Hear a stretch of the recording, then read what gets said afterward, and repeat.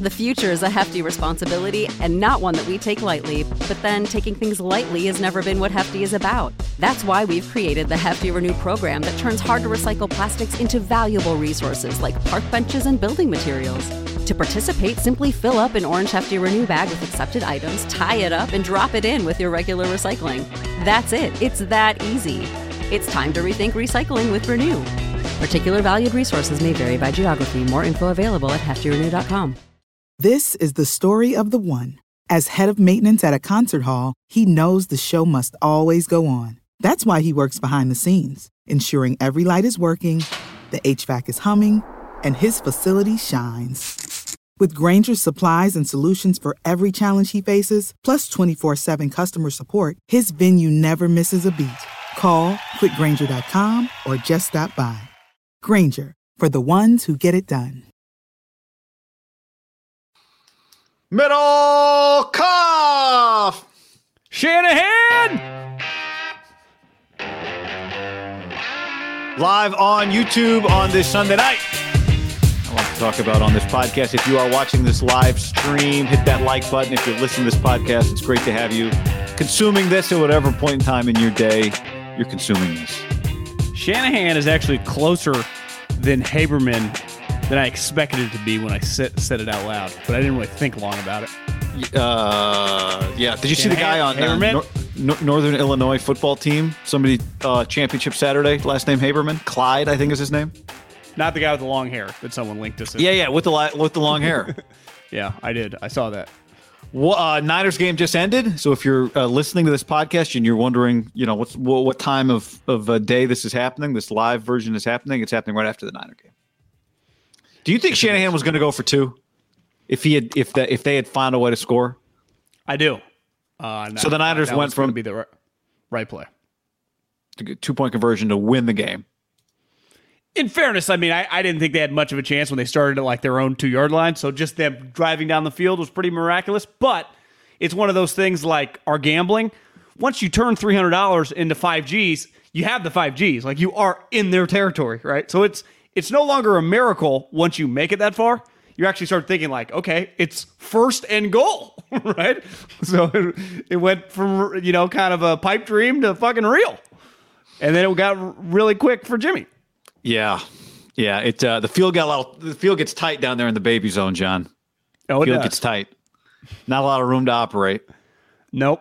Not a lot of room. A lot of baby zone turnovers. Seattle had 2. He threw a pick. Baby zone game.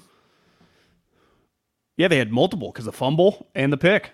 The pick wasn't on Russell, but yeah. What's it called? The delivery area of a hospital where the babies are born. 2 guys with 0 kids. I almost said the morgue. I'm like, that's not incorrect. Although as Rich Gannon once said, yeah, better to maternity ward. Maternity ward. Niners were good in the maternity ward today on defense, not on offense, though. No. AKA the baby zone. Thank you, Bradley, in the stream for that. Hey, before we dive into a lot, if you're watching the stream, you might see a No Kid Hungry logo up above Middlekauff's head. There's a link in the description. If you're listening to the podcast, there's a link in the description. We're trying to raise money for a great, great, great cause. That cause is this awesome charity called No Kid Hungry. You can go to nokidhungry.org/ham. Through the end of the year, we're trying to raise $25,000. 1 in 6 kids at risk of hunger. Any time of year that's unacceptable. Holiday season that's unacceptable. So if you're a happy football fan today, channel your joy into a donation. If you're an angry football fan today, make yourself better. Feel better with a little bit of a donation to our campaign. Yeah, I think we're already over 18,000. The goal last time I checked. So we're both on emails the last time we got it forwarded to us about the updates. So nokidhungry.org/ham. Do anything you can to help out. Every donation is tax deductible. So again, our goal is $25,000. We are, we're 7 short. So we just got to keep swinging, keep chopping wood, and keep getting donations from you people. So nokidhungry.org/ham. Let's go. Yeah, we need your help. On the stream, can I donate from Ireland? It's a great question. Give it a shot. I would think so. You can donate from anywhere. nokidhungry.org/ham. Just go to the website. Down in the description. Yeah, I would think. All right. As somebody said on the stream earlier, This show is definitely brought to you by Tito's Handmade Vodka today. But look, Tito's is, we're just celebrating life, John, at any given time. That is an opportunity to celebrate Tito's. We are sponsored by Tito's Handmade Vodka. Here's what I would do if I was Jed when Kyle was entering the plane. I would hand him one of these, and when Richard Hightower came up, I'd fake hand him one, and then I'd take it right back because I'd said, no soup for you, Mr. Hightower, your terrible special teams, because Tito's would not sponsor your effort today. Tito's #1 vodka in America. They only sponsor winners. So if they were going to send a bottle out, they'd send it to Russell or Pete because they won the game and not the atrocious job by the 49ers coaching staff. #1 vodka in America. Go have yourself a Tito's and soda. That means tonight on his flight back from Vegas, Jack Del Rio is having a Tito's and soda. Maybe a John Daly. Oh, Jack's having a double, guy. Jack's having a double. Feet up. Him and Ron are toasting away. Yep. They're in the. You talking about the 6-seeded Washington football team? I'm talking about the 6-seed Washington football team. Pretty incredible. So enjoy the Tito's. We always do. We know a lot of you did over the weekend. Holidays are coming. It makes for a fantastic gift. I gave it to somebody as a gift on Friday night. And the beauty is when you take it to somebody's house and you give it to them as a gift, you get to crack the bottle and enjoy the fruits of your labor. The fruits of your labor. So Tito's, absolutely, we love it. Podcast also brought to you by MyBookie.ag. Promo code HAM and the number 1. Where right now, if you use the promo code HAM1, they'll match that deposit dollar for dollar up to $1,000. Remember, if you accept the bonus, you have to bet the full amount before you can withdraw funds. You can also decline the bonus. But either way, HAM1, let them know that we sent you. We're not hot right now. MyBookie.ag, promo code HAM1, our lock of the week. We have lost $1,500 our last 3 bets. We doubled down this weekend, 2 college games. Pretty embarrassing. Our first one, they got blown out. Our second one, I watched maybe 2 snaps. They didn't even deserve my attention.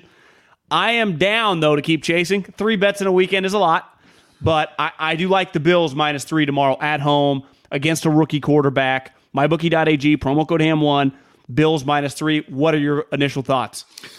My initial thoughts rookie quarterback. You're talking about Mac Jones. Yeah. 25-mile-an-hour winds. You're talking about the 1 seed of the AFC right now, the New England Patriots. I'm talking about the team everyone's betting on is going to be the Patriots. All the masses, we hang a left. They hang a right. It's like everyone sells their crypto right now. It's when you buy. When everyone hangs a right, you hang a left. So let's hang a left.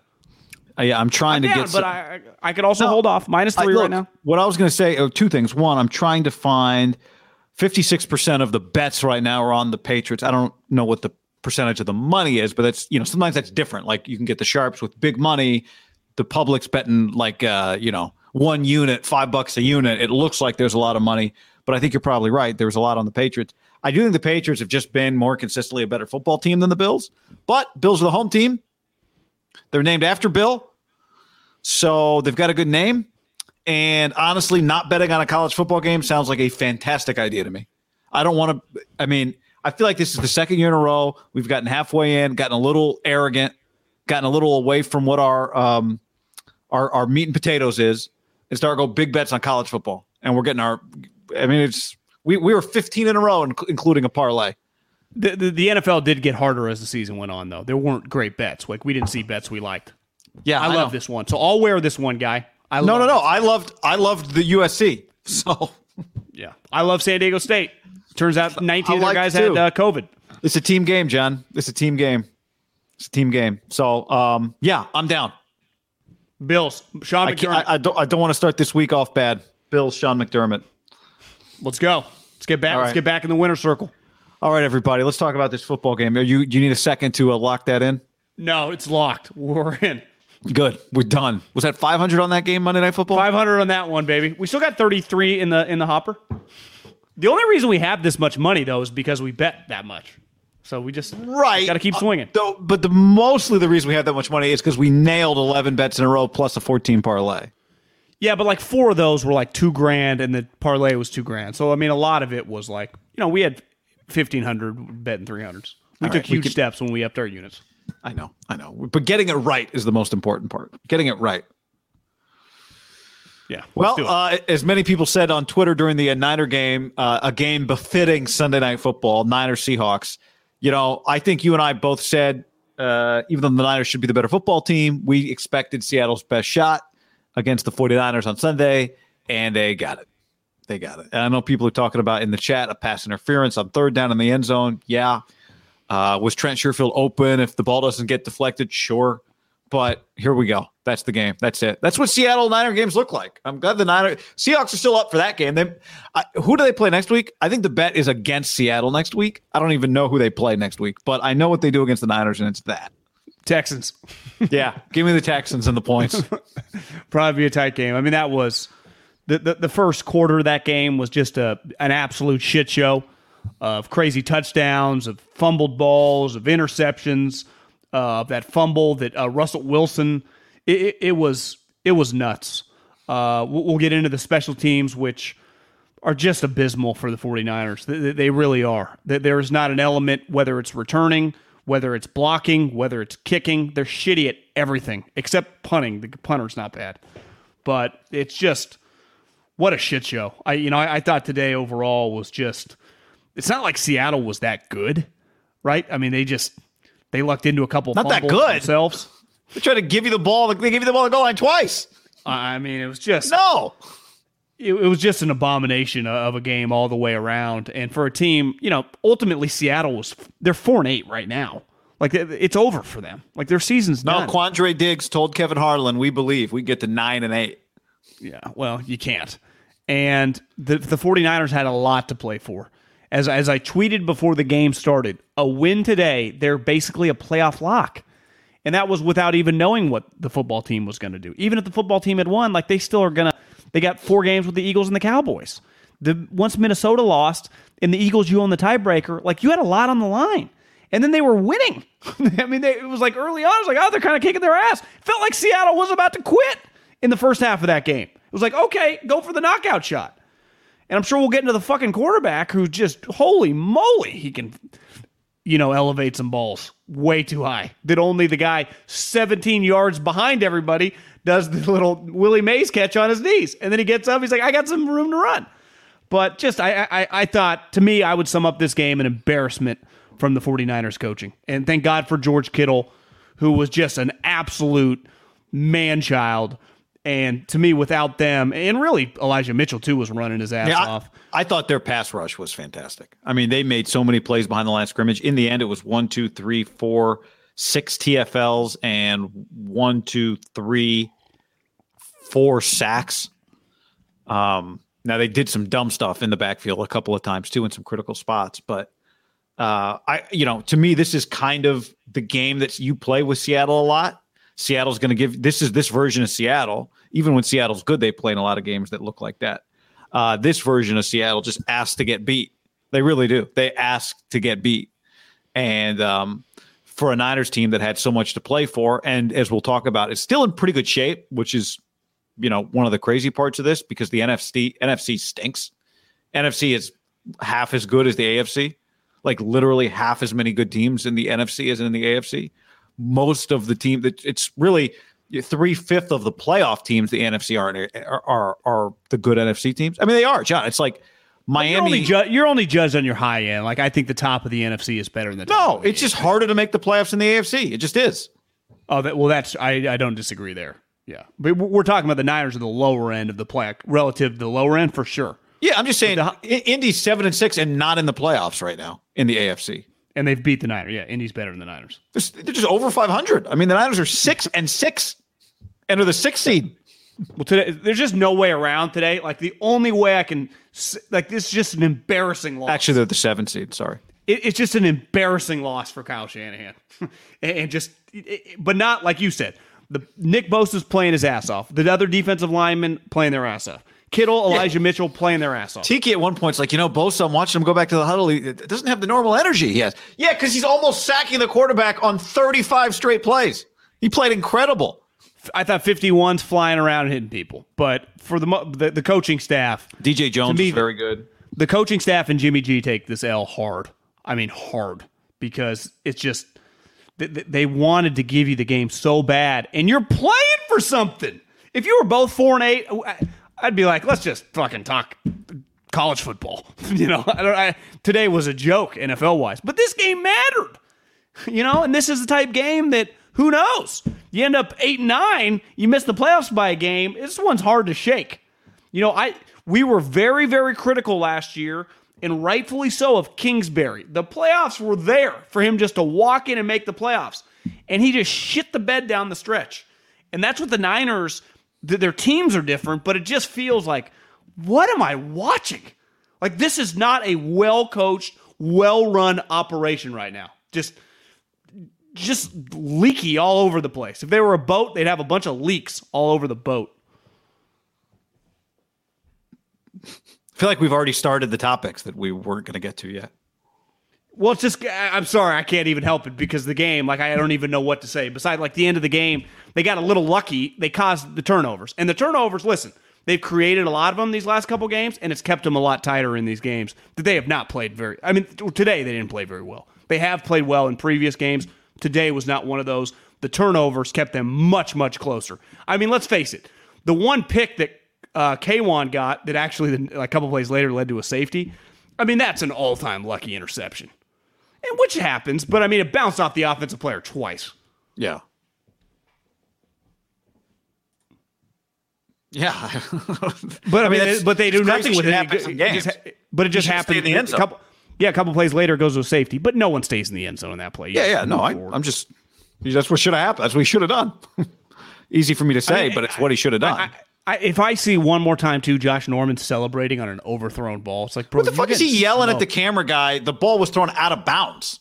I don't know. What the fuck? But he's like yelling at the camera guy / the fans, like, I did something. Bro. Well, that's what I'm saying. The ball was thrown out of bounds. Russ was all. Russ it says was 30. Russ was 30 or 37. Didn't feel like that. I thought his down the field throwing was pretty good, though. I mean, a lot of those were some of those. Yeah. I didn't think it was that bad. No, I didn't think it was bad. To me, Russ missed some throws that he doesn't normally miss, but I guess he didn't really because he only missed 7 throws. Did not really have any interest in running. Russ is a different, that's the other thing. This was not even the normal mobile Russell Wilson that kind of kills you. But that's what I'm saying, though. He had basically a touchdown that, what's his name, dropped. Yeah. Everett, who dropped.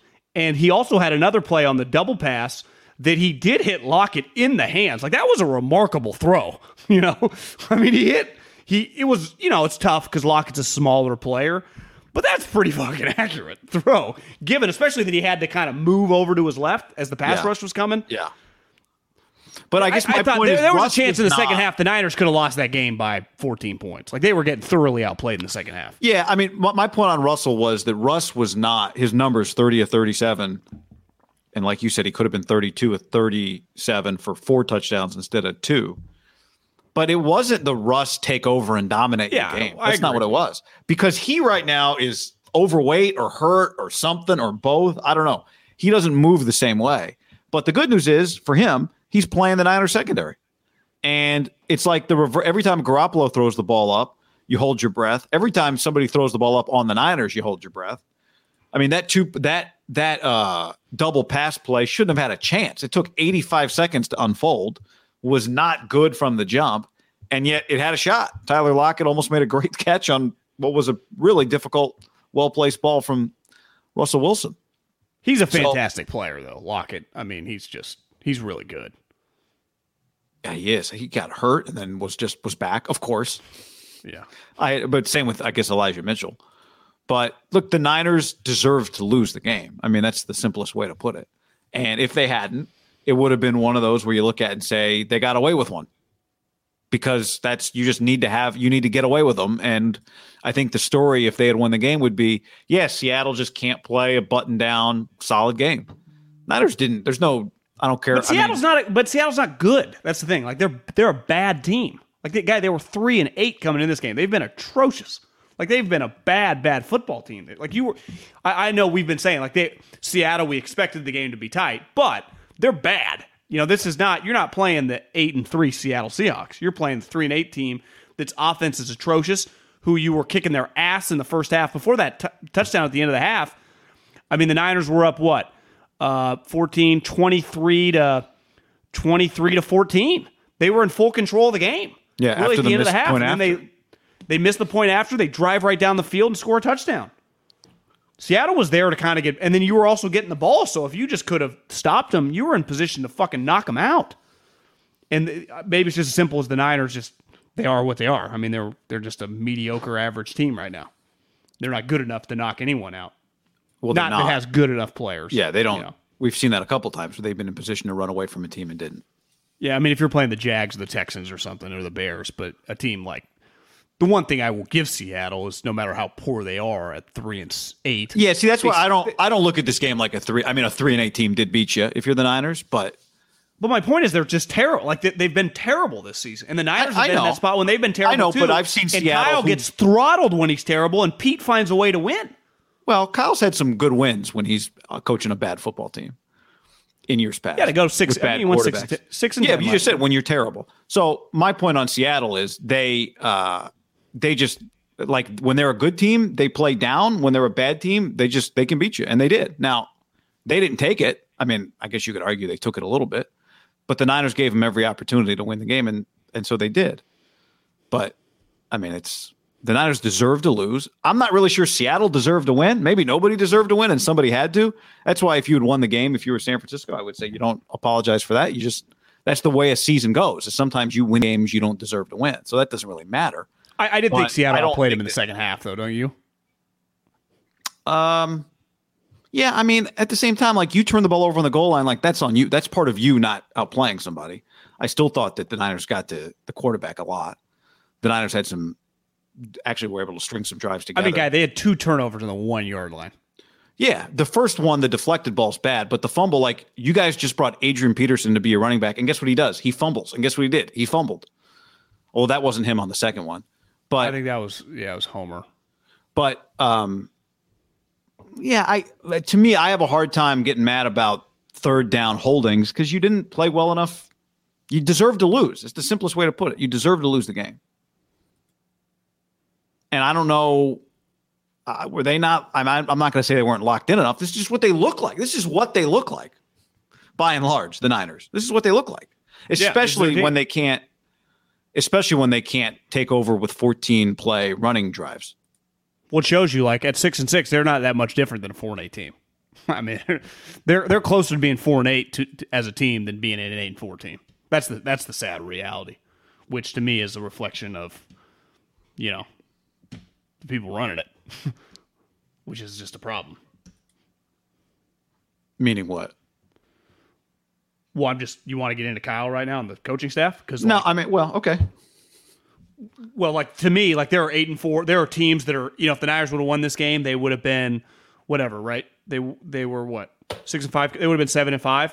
Like they to me feel closer to 5-7 team that I've watched all season than to be in a 7-5, 8-4 team.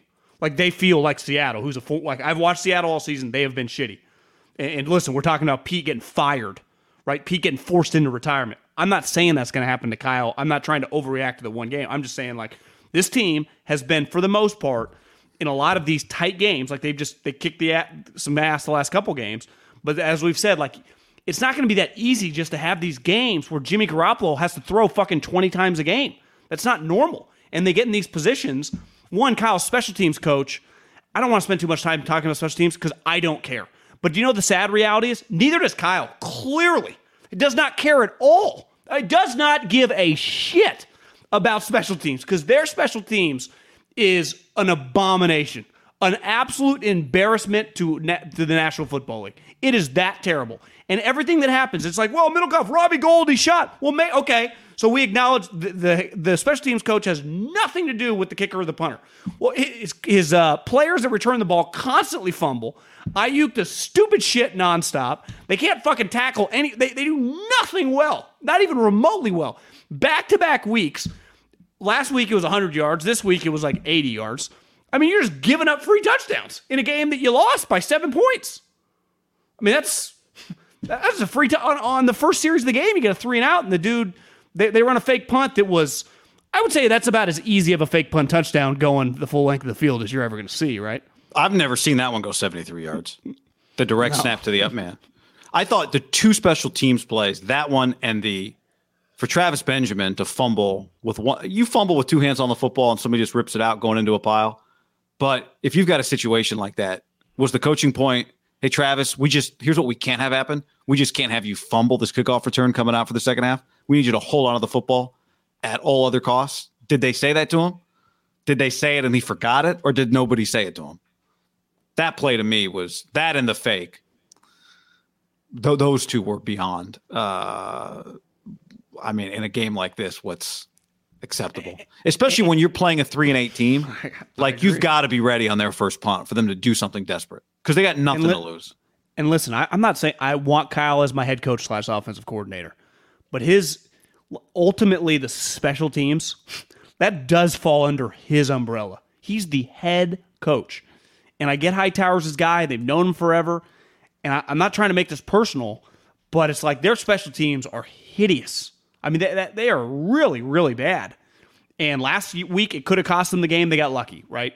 Like, a big difference is Cousins just, even if Russell's a little off, Russell just has more in the bag than Cousins, right? Like, you saw that today. If, let's say Russell, we've been watching him for a decade. That's 75% of the greatness of we've seen or something, right? That we saw today, would you say? Russell's greatness? Yeah, I'm just saying, if Russell's greatness is 100%, what do you think you witnessed today? No, not 75. Yeah, I think you're underselling him. He was throwing some great deep balls today. He's older. He doesn't run as fast as he did for the last couple years. But I hear what you're saying. Okay, let's say 60%, whatever. Like, special teams cost them the game, missing extra points, right? Because even if they scored, it was like, do they go for 2? Well, that extra point, it's like they're paying this guy a lot of money. Like, this is on them. Like Dabo said, every fucking player on that field and every guy you sign is under your umbrella. So my angst of the coaching staff today is more like personnel stuff. It's more the special team stuff. Like that, Kyle just does nothing.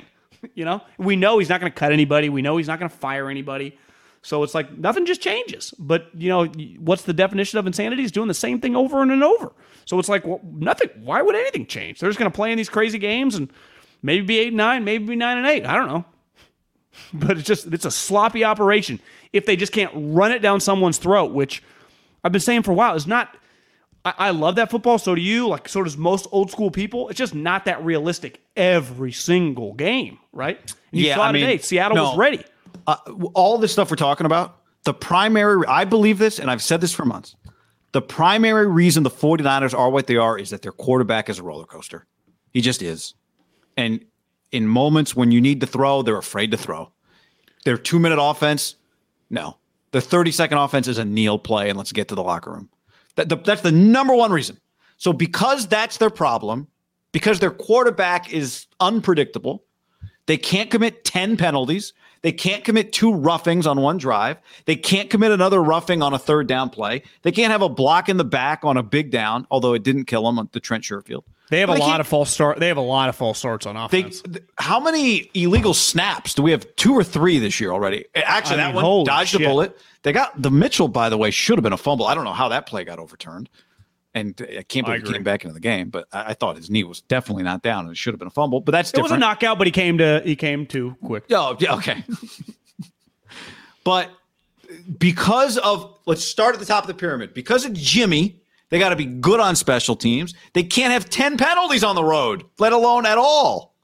The 2 roughing penalties, and I get it, like some of these roughing penalties are bullshit, but they are what they are. This is the deal. You jump on the quarterback and ride him to the ground after the ball's out. It's just going to be a penalty, period.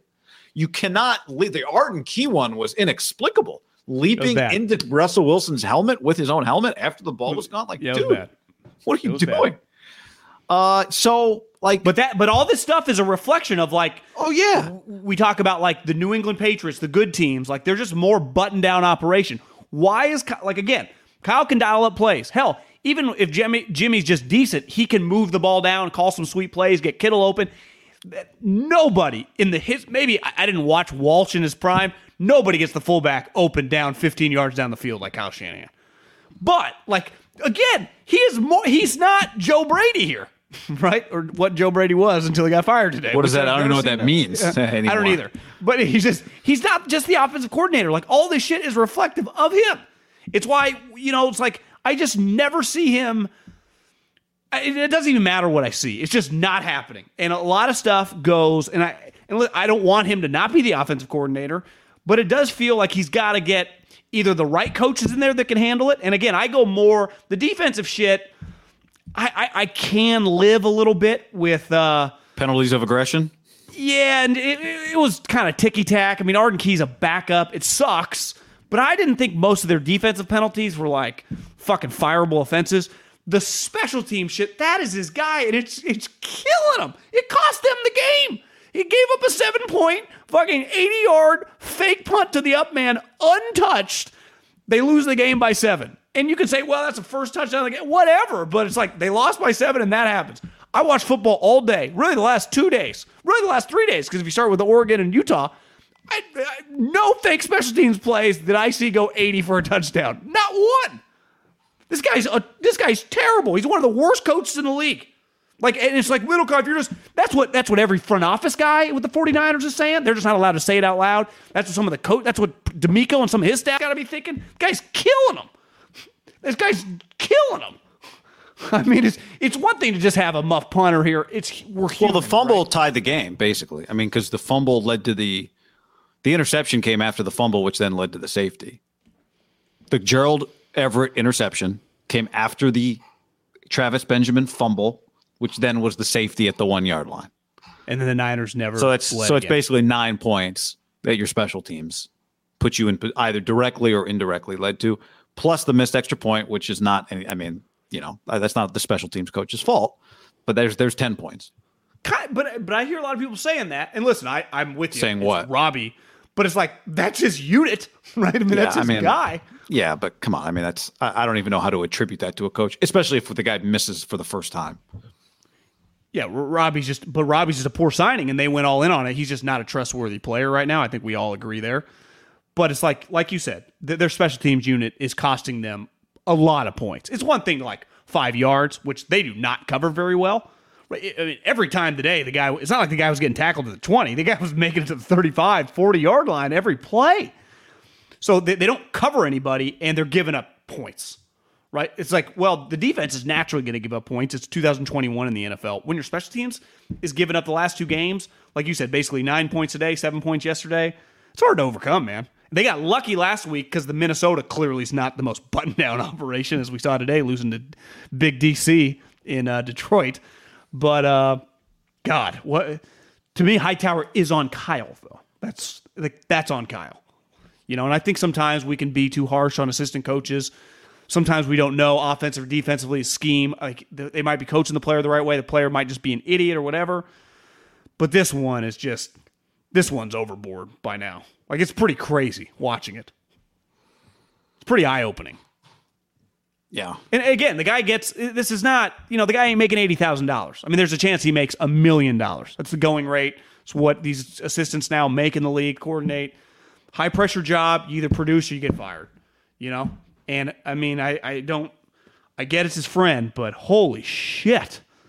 I mean, it's just, when the Niners were really good under Jim Harbaugh, to sustain being good, you have to be decent at all 3 units. Clearly, the Niners can be decent at offense, and they can be decent at defense. Their special teams is, statistically, I have no clue where they rank, but if they're not dead last, I don't know who is. In what? Just as a unit. Yeah, I mean, if I had to pick their unit, they kick last. Return defense, opponent kick return yards, they are 20. No, they are 2. Patriots are worst. 32, 31, 30, 29, 28. Steelers, Colts, Packers, Patriots. That's a weird group to have worse than you. Special team stats are weird. I just know they're giving up points. Opponent punt return yards, they're 3rd best. Anyway. I was watching, who was it the other day? I think it was Kalen DeBoer. I was watching somebody's introductory press conference. It wasn't Lincoln Riley. It might have been Kalen DeBoer, and he mentioned special teams. Cristobal's at Miami? It wasn't Cristobal's, who at last check is still. I just saw a tweet from 5 minutes ago of a kid tweeting out a photo with him and Cristobal in the living room with putting up the O. So maybe he hasn't docu-signed that thing yet. It hasn't gotten to the I don't know. Is that how they hasn't gotten to the Jeep Grand Cherokee? We used to do faxes. I would imagine they just do DocuSign now. But I mean, Mario's not the doc. I mean, his contract. Like, what is going on? Where these kids? Maybe did the kid tweet this photo from this morning? I mean, the kid just tweeted 14 minutes ago That means it was after 5 p.m. on Sunday, a photo of him and Mario Cristobal in the living room from today. The highlight of the day is the Alamo Bowl press conference with an interim coach, Bob Stoops, as they've hired a new coach, and Mario, who wasn't even potentially their coach anymore. That's hard to beat. Looking forward to the opportunity to coach him in the Alamo Bowl. Was he going to stay for the Alamo Bowl? I'm a sucker for the Alamo Bowl. It's always one of my favorites. Alamo Bowl is a good game, and that's actually kind of a sweet game. Are you kidding me? Oklahoma, Oregon. I just don't know if I can watch that quarterback anymore. I've had enough. Well, maybe he doesn't play. I mean, because to me, bowl games are their first game of 2022, not your last game of 2021. Oh, you tell me he's not playing? I'm in. Ty Thompson, baby. But anyway, so Kalen, I think it was Kalen DeBoer, does his press conference, and he mentions all three phases in special teams. And it occurred to me that most coaches don't mention special teams in their introductory press conferences. Now, they don't necessarily say anything but cliches in the introductory press conferences, so whatever. But I do remember talking to one coach this year before one of his games, and he's a defensive coach, not an offensive coach. And I tend to think that defensive coaches probably talk about special teams more than offensive coaches do.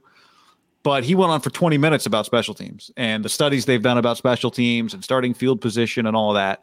And I always think about when we talk about special teams, the year that the Niners drafted Mitch Wishnowsky, that Kyle Shanahan said, like funny, joking, but said it like he hopes he never has to watch special teams punter film again. I don't know if he was talking just about punter film or just special teams film in general, but he made it clear like special teams bores him. Punting bores him.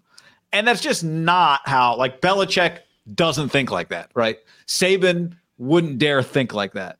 Now, again, he might have just been talking about, I don't want to watch punter tape, college punter tape, which I would understand.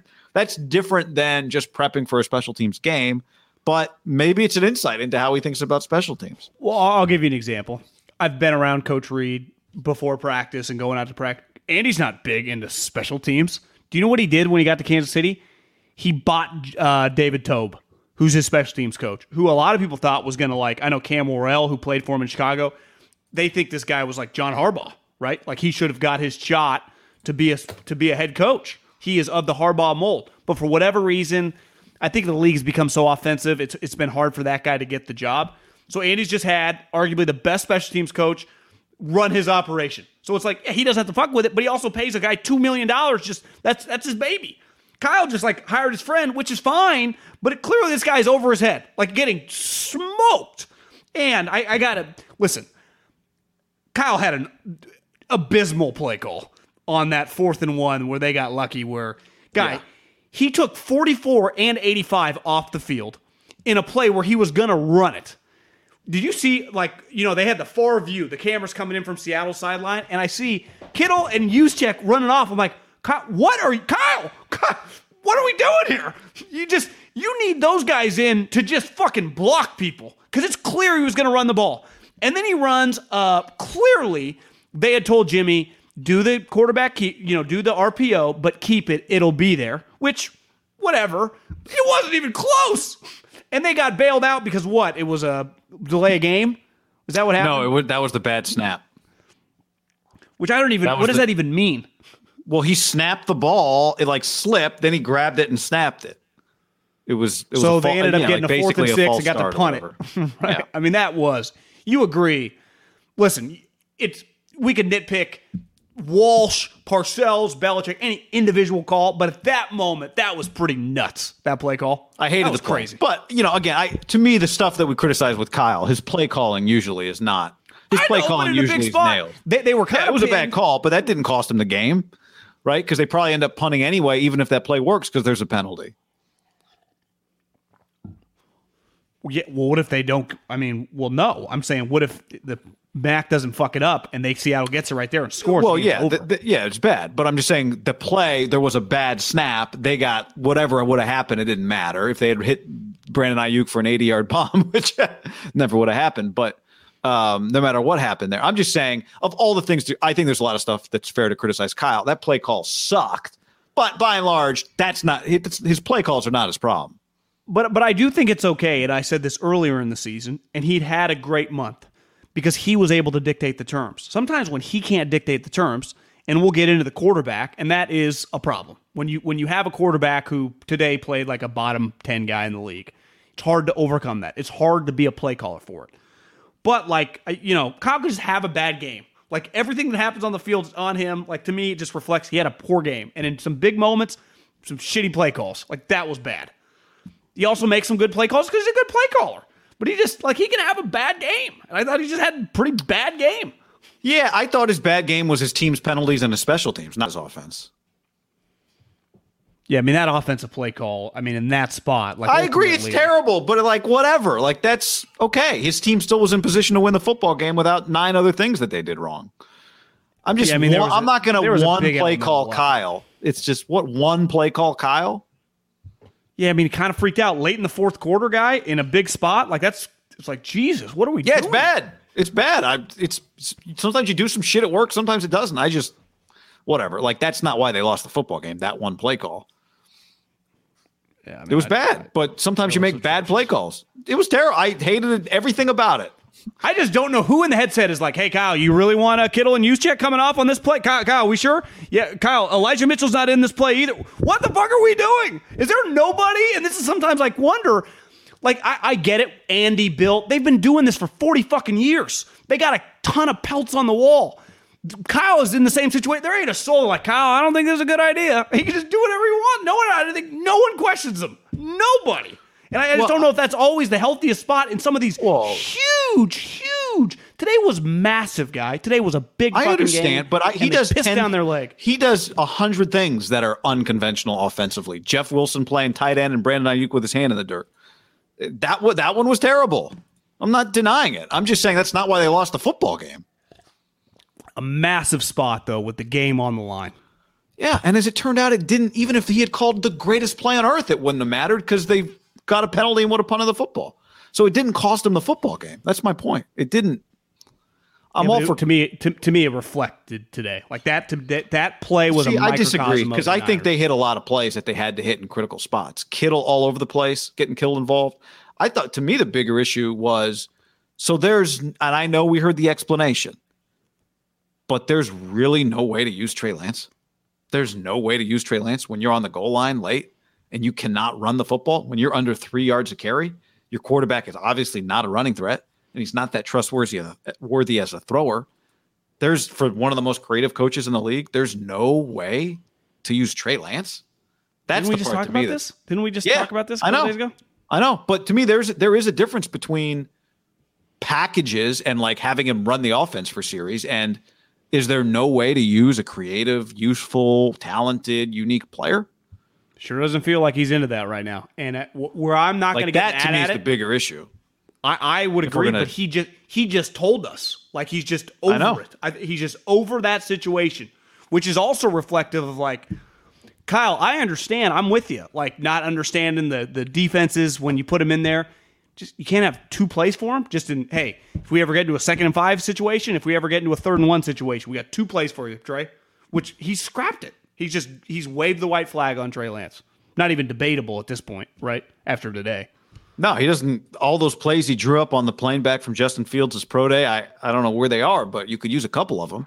Everyone else would Andy Reid, if he had Trey Lance, even if he was redshirting, but he had the ability to run like this, would he use him? I mean, he had Pat Mahomes and didn't really use him, right? And different though, because he was a passing quarterback. I'm talking about in a zone read situation. Maybe the difference is that Alex was a more athletic player than Jimmy, but to me, it's like in a given week where you have nothing from your run game. Nothing. Did Jeff Wilson's run get called back? Was there a penalty on Jeff Wilson's big play? Because I'm not seeing it in the box score. Okay. Yeah, it was holding on our guy, which again, I hear all these great things. I know Larry Fitzgerald loves him, and I bet he's a great guy. Like you'd want to have dinner with him. But Trent Sherfield had some terrible penalties today. Holy moly. He held on that one, or he blocked in the back on twice. Or he held on that one, blocked in the back, or maybe they were both blocking the backs. Because he was the outside receiver. The block in the back was bad. You know who blocks well is Juwan Jennings. We see that guy's a monster. He can block. But yeah. Well, I mean, the one thing for Kyle Shanahan, he's got the Chip Kelly in him, right? Because he loves the edge runs, so he's big on his wide receivers blocking. I think that's like his number one point he tells the scouts. Like, hey, coach, he can really stretch the vertical. Like, no, I don't care. How does he wear his hands and feet on runs? It's like, Kyle, there was just some stubbornness right now to Kyle. He told us. It's why I'm not going to get worked up, though, over the Trey Lance thing. He literally said it. Kind of more big picture, but like it clearly reflects his short-term thinking too, right? Like I don't even have time to waste on this fucking kid right now, which to me seems a little crazy. Yeah, then he's thinking about it wrong. He's thinking about him like, how can I incorporate him as a quarterback as opposed to how can I use this piece? He's stubborn, man. I don't know. Maybe he didn't expect 2.8 yards per carry in this game. But the Kittle play worked. See, I thought he actually hit a lot of good plays in the game. I'm not arguing that I'm not saying that he. Again, I want him as my play caller. I understand. But my point, when I say that, my point is even with the play that we all hate equally, I thought he had a good play calling game for the most part. I didn't think that was their problem. But, their problem but I'm saying like you can have a great play, great calls all game long, even on the final stretch, get that use check play, getting Kittle down the sideline. You can do great things. There are certain plays in a fourth quarter of a tie game or down 7, right? They're just, I know coaches will tell you not one play defines the game because if we block the right play on the second quarter, on the third down play, right? I mean, we could play that, but it does just mean more in the fourth quarter when you're down 7, like the game's on the line. Yeah. Right? Yeah. No doubt. It does feel sometimes like, I don't want to say he's herky-jerky, but like I've only really seen him 1 year with a good team, so it's hard to know. We're talking like I don't know. Like, is he going to go for 2? Is he not going to go for 2? Is Kyle like? Is he going for fourth down because? Is he going for that fourth down because he doesn't feel his defense can get a stop, or is it just like kind of knee-jerk reaction? I thought it was because they had to get a first because they had to keep the football. Because they didn't. The defense was kind of getting shredded at the time. Not even so much. It's just like we've got the ball right now. We're down. We have to go score a touchdown. But they weren't even to the. I mean, it was a pretty. It was a midfield where they were in the game. Not even. Yeah. I think it was like 40, right? Yeah, but that's what it felt like to me. That it was more about his offense. Just we've got the ball. We should be able to pick up a yard. Quarterback gun run. Not my idea of a good play. I don't think it's anybody. I know it's not anybody's. And again, he's never had a season like this, right? Last year was scrapped early on. His Super Bowl season, he had such a lead on everything. Even though that final game he had to win the division. But like as the season went on, like he's been behind the 8 ball now, and he's trying to climb and kind of getting a feel for, just his coaching, what he likes to do, what he, some of what his tendencies are to go for it, to not go for it, right? Like I still don't have a great feel all the time, like what Kyle's going to do, which is fine. He's a younger coach. But, and again, it goes back to like what you say, and we'll get into Jimmy, like it is difficult when your play calling is kind of hamstrung. Because everyone's like on Twitter, once Jimmy throws the second pick, like, I can't wait to watch Kyle light into him. Like, no, no one wants, because if you light into him, that means he's a fucking disaster on everyone's hands. So that's... What do you mean?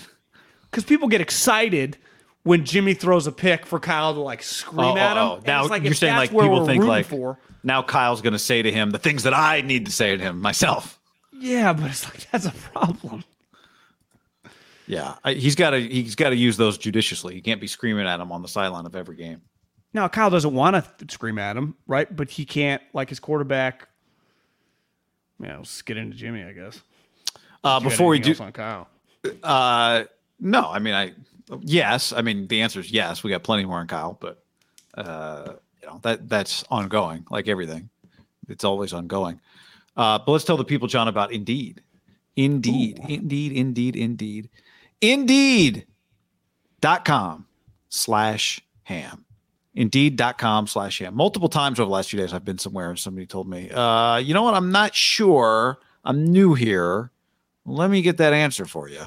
I don't know. Maybe that place didn't use Indeed, where you can be sure, because Indeed is the number one source of hires in the U.S., according to Talent Nest. Indeed.com/ham. Yep, guy. With tools like Indeed Instant Match, giving you quality candidates whose resume on Indeed fits your job description, you can choose from more than 130 skill sets, then add your must-have requirements so you only pay for the applications that meet them. You want to find specific people for your specific jobs, and then you hire them. Small business owners, anyone listening to this, use Indeed, because right now you get $75 of a free sponsored job credit if you upgrade your post at Indeed.com/ham. According to Talent Nest guy, Indeed delivers 4 times more hires than all job sites combined. How do you beat that? You can't. 1.5 more hires than even internal referrals. 1.5 times more hires than internal referrals. 73% of all online job seekers in the U.S. visit Indeed each month. So you do it all in one place with Indeed. Okay, they are the hiring partner to get you what you really want, which is a list of quality candidates as fast as you can. They can attract, they can interview, they can hire, all at Indeed. Indeed.com/ham. That's Indeed.com/ham. Podcast also brought to you by Liquid IV. LiquidIV.com, code HAM at checkout. Now we talking, because here's the key, guy. You want to stay hydrated. The more hydrated you are, better, clearer you think, the better you feel, and you just get to kick butt and take names. Because I've been using Liquid IV. I'm sure you've been using Liquid IV. They've sent me a lot of Liquid IV. I have a lot of Liquid IV at my house. I could give it out for Christmas if anyone wants to come over. Contains 5 essential vitamins, more vitamin C than an orange. How about that? And much more potassium than a banana. Think about, when you play soccer as a little kid and they give you oranges and bananas. Liquid IV does that. I just hand the Liquid IV to the kids. Open your mouth, son. Pour that bad boy right in there with a little bottle of water, 16 ounces, doubles your hydration. The optimal ratio of glucose, sodium, potassium delivers water and nutrients into your bloodstream. I'm telling you, in the morning, you said you take a bottle of water or drink a cup of water before you have a coffee. Yep. What I do is I take a bottle of water, slam a little bit, pour Liquid IV, slam that whole thing. I used to use Emergen-Cs. Now I use Liquid IV. That's the way to go. A hydration multiplier contains 5 essential vitamins, like John said, and the company's donating 4 million servings in response to COVID-19 all over the world. Hospitals, first responders, food banks, veterans, active military. They've donated over 11 million servings globally. Grab your favorite Liquid IV flavors at Walmart, or you get 25% off when you go to liquidiv.com and use the code HAM at checkout. That's off of anything you order. Better hydration today. Use the code HAM at liquidiv.com. Lee in the stream says 9-minute drives cover up for Jimmy and the DBs, not really sustainable. Agreed. It's their primary issue. It's not new news. It's not new news today. I mean, it is a roller coaster ride with Jimmy Garoppolo, and sometimes he makes plays, and sometimes he throws picks. The 2 picks, just rolling through my memory here. He's had bad interceptions before, but these were, in terms of combining 2 of his worst, these were 2 of his worst in the same game. These weren't deflected passes. This wasn't a little too high off somebody's fingertips. They were both. The first one was baffling. I still don't know what happened on that first interception to Bobby Wagner, but they were bad. And then he also made some good throws, and he also missed some throws. The run where he hit him right in the breadbasket, like right on the. Yeah, it's like he let him. It was like Joe Montana. He never hits an offensive player like that ever. Bill Walsh was like, perfect, catchable ball. That's exactly how we draw it up, just like the teach tapes with Joe Montana. It was. This is what it is. It's what it is. And he's thrown the linebacker pick several times in his career. It was the Fred Warner practice pick, is what it was.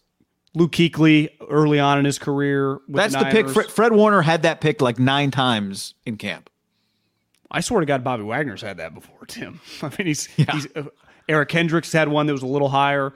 The second pick to me is that the second pick is Jimmy Garoppolo, right? Like a deep breaking in route, in coverage that he absolutely airmails. Because maybe in his mind, I'm just going to put myself in Jimmy's mind.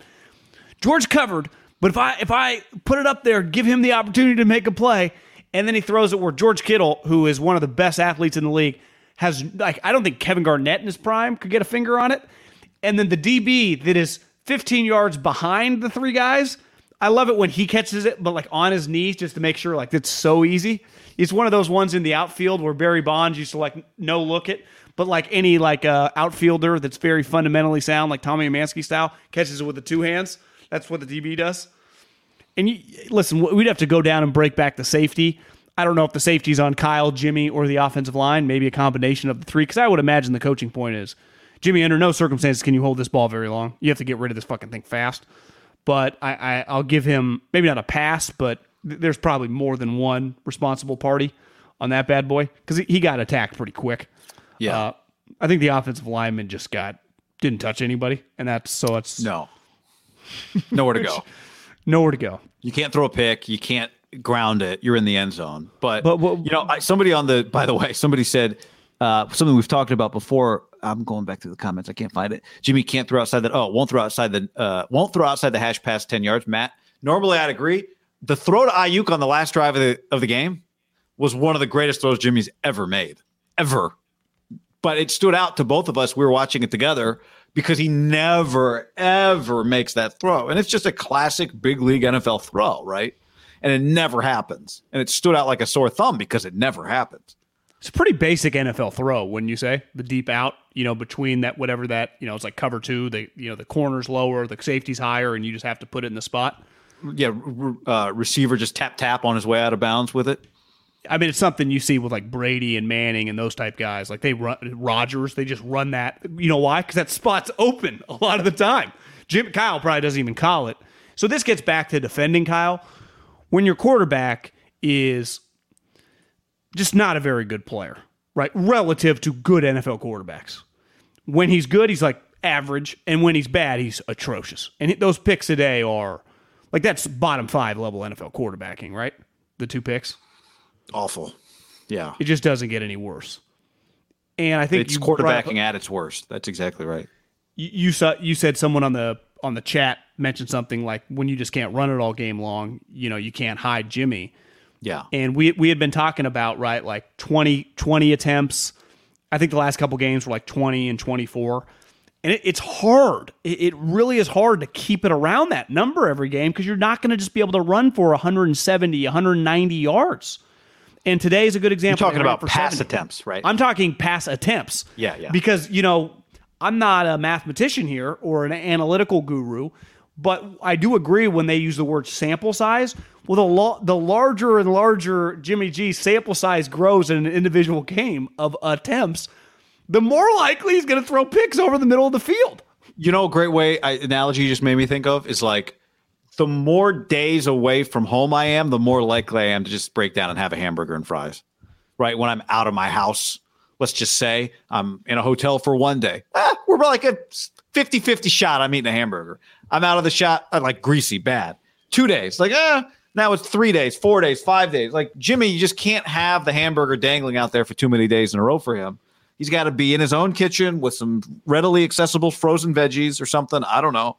It's just too much. It's just too much. Maybe a better analogy would be ice cream in the freezer. I don't know, but I'm with you. It does feel like there's a big difference between 22 attempts and 30 attempts, right? Well, it's especially when they're down, because when they're down, you do have to push the envelope a little bit.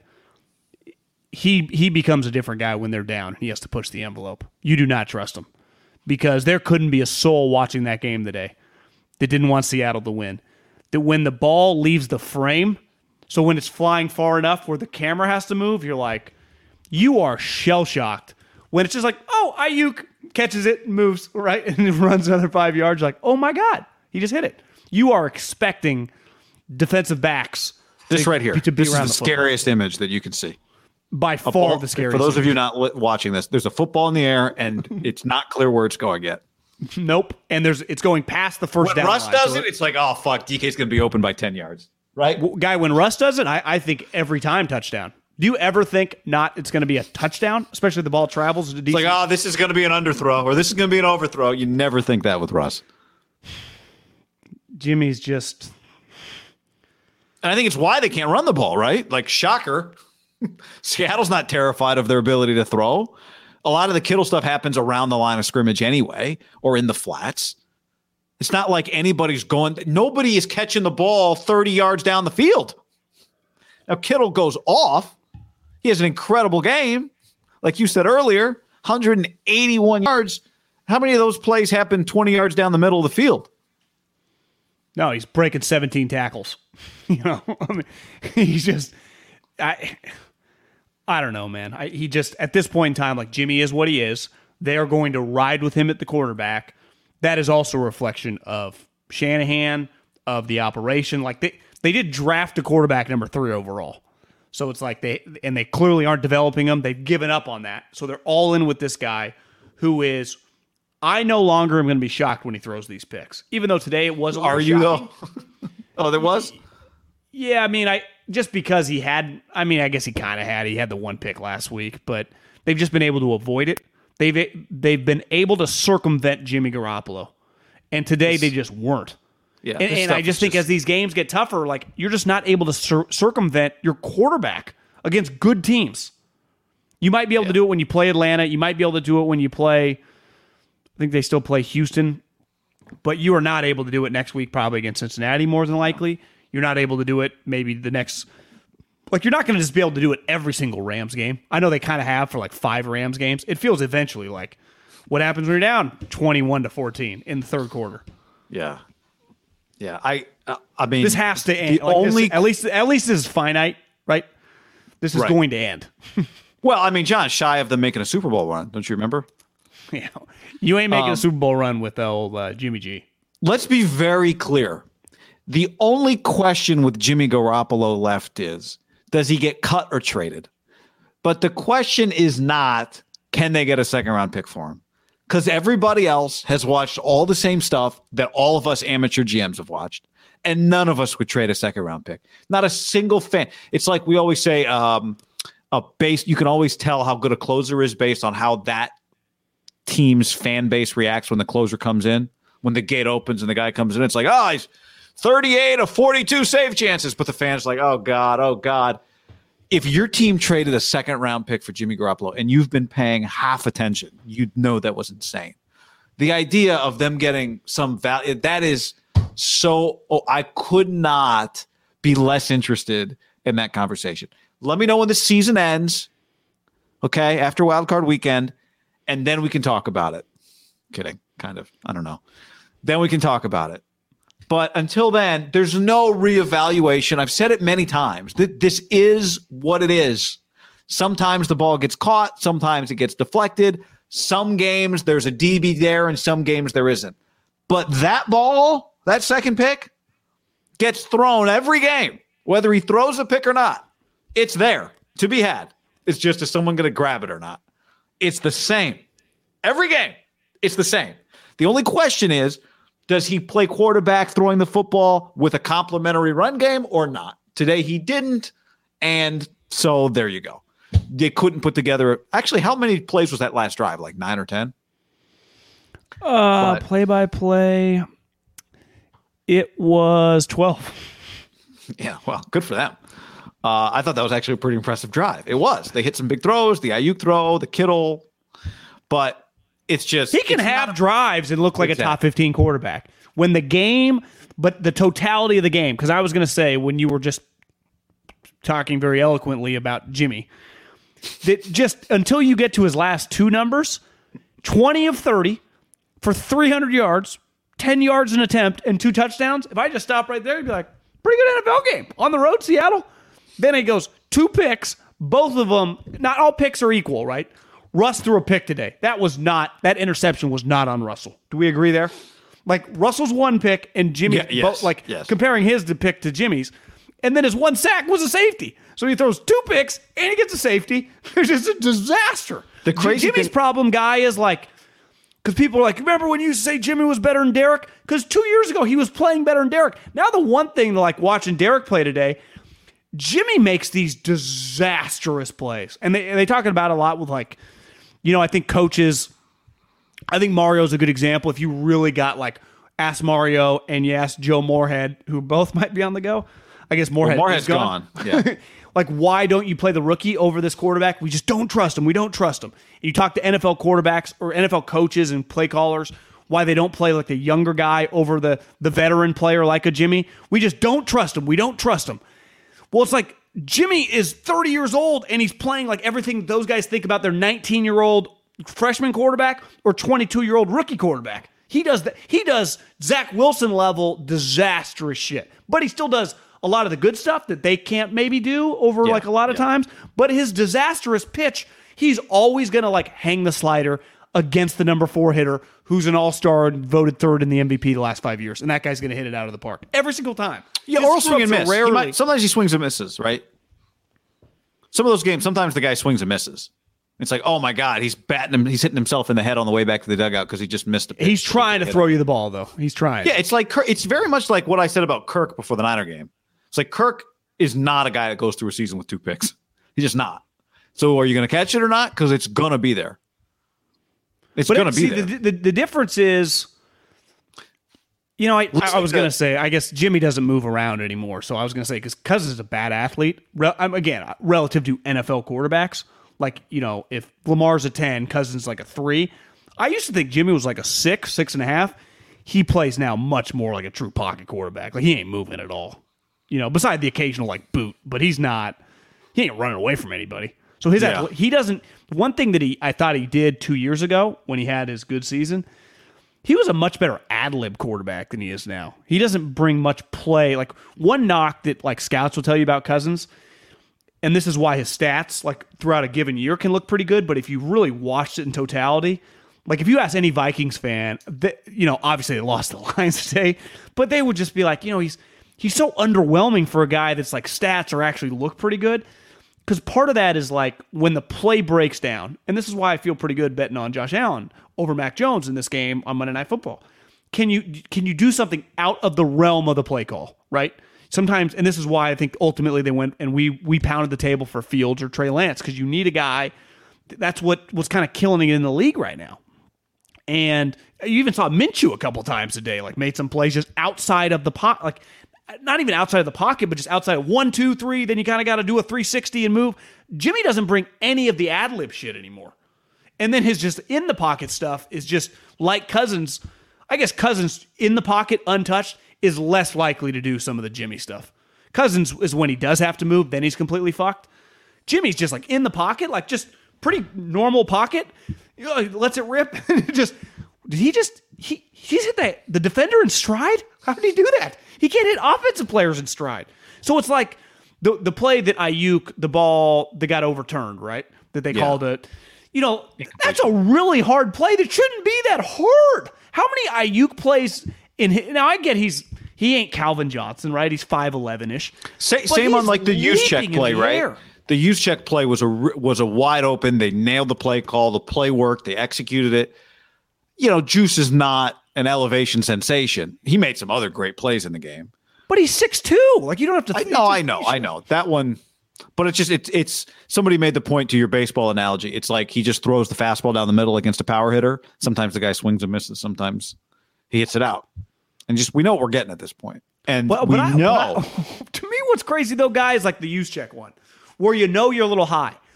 Why don't you do like the Derek? When Derek's a little off, he'll throw the lobber. So even the guy has to stop, and it'll be like instead of getting like a 30 yards, you may only end up with 18. But the fucking chains move.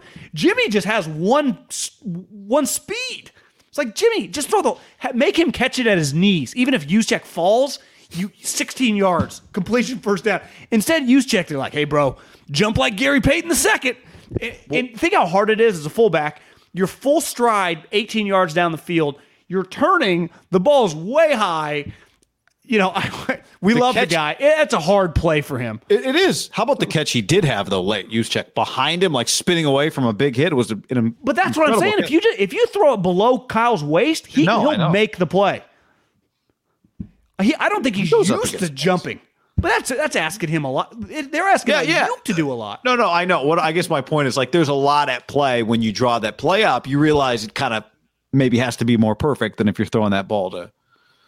But again, they don't have Justin Jefferson, right? No, they don't have.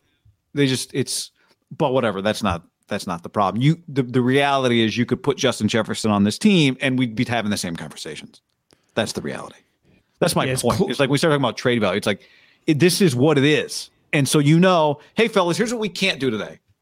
We can't give up a special team score. We can't give up a special teams turnover. We can't commit 10 penalties. That's just not our recipe. It's just not our recipe. It's just not. They don't have a big margin for error because they have a hard time making up for mistakes. Because their thing is let's run the ball, which is great. I'm all for it. You're all for it, like you said. Yeah. But the more you throw, the more likely something bad is going to happen. Well, it's like Michigan will not win the championship if they can't run the ball. That's a fact, right? The only way they're going to be able to win 2 games in the playoffs is they're going to have to run it against Georgia, which is going to be very difficult. Alabama didn't. They threw it. And then they're going to have to run it against Alabama. And obviously that's the highest level. And they're much better relative to their opponents. It's hard for the Niners because it's clear. Like, Seattle's played them so much, but like, what do you have to do? What's the Niners' go-to plays to start a game? They're going to run toss left and toss right, and they're going to toss it more to the corners. They're going to try to run the edges with their tackles, their fullback, and their tight end. That's their favorite fucking play. And when that thing starts getting working, you're in trouble because then he can work the boots and the stuff. But if you can stop that, you just get 2nd and 9, 3rd and 10. You just have to run. Like Kyle can only, and this is where I will defend him, you can only run so many like leak out plays to Kittle and Juszczyk. Like you can't do that 25 times a game. You can do that 5 or 6, and luckily they hit them all of the day. But eventually you just have to run some basic pass routes to your wide receivers, and it's hard to trust Jimmy because you don't trust him outside the hashes, and inside the hashes you're holding on for your ass because here's what we can't be shocked anymore, right? We have a large body of evidence. I guess he missed 1 game, so 10 and a half games. He missed a half too. So there's played 12 games. He's played 10 and a half of them. His high balls are a thing. They are not only not going away, it's really part of his repertoire. So, and I think this is what you've been saying about Kyle. He almost like calls plays to avoid those, but it's hard. You can't just be like, well, we'll never throw over the middle of the field on 2nd and 3rd and long. Like you do kind of need to do that. Besides this, the occasional like dump down to the running back. Right. Jimmy makes it very, very difficult on the offensive play caller. Like Kyle can do poor things, like have a bad individual call, let Hightower be a disaster, but also like it's easy to get mad at him for things that like, no, that's like fucking Bill Walsh could be calling these plays. He'd want to wring Jimmy's neck. Yeah, and that's where we can have a legitimate conversation that we've had before. We don't need to rehash now about, evaluating Tom Brady and the, draft several years ago and whatever. But that stuff's over and done with. It's now about this year, A, B, Trey Lance in the future, period. But I also think like it's a fair argument or a fair criticism or a fair just question for just if you're just a diehard Niner fan on the couch, you and me sitting there like I understand, Kyle, you said all these things about Trey, but you just see him at practice and be like, scout team or only. It's just me and you over here, Jimmy. Just me and you, Jimmy. The Titanic, which is our team, we're either going to make it to land or we're going to sink. Just me and you. I'll call the plays. You're throwing it. Is that just? That's where I understand people calling him like Chip Shanahan, very stubborn. Like because that's clearly the mode he's in, which to me seems a little crazy after like a game like this. How do you just think like that after watching that? It's like, Kyle, I can't be shocked next week when he throws it to some Bengal defender when you're tied 14-14 and Josh Norman's getting smoked by Jamar Chase and you like it feels like, God, this is going to be a tight game. Jimmy airmails it. Dude picks him off, goes 30 the other way, and Kyle's screaming at him on the road in Cincy. Like, get ready for it. That's where I do think the criticism of, like, you're either coaching or allowing it to happen. Like, they're all in. And it's, previous years they have had no other options. They did just draft a guy 3rd overall. Are you not trying at all? Seems kind of crazy. There's just a lot of, like, not everyone's on the same page. They're not built for adversity right now. And yet, I mean, they get a break.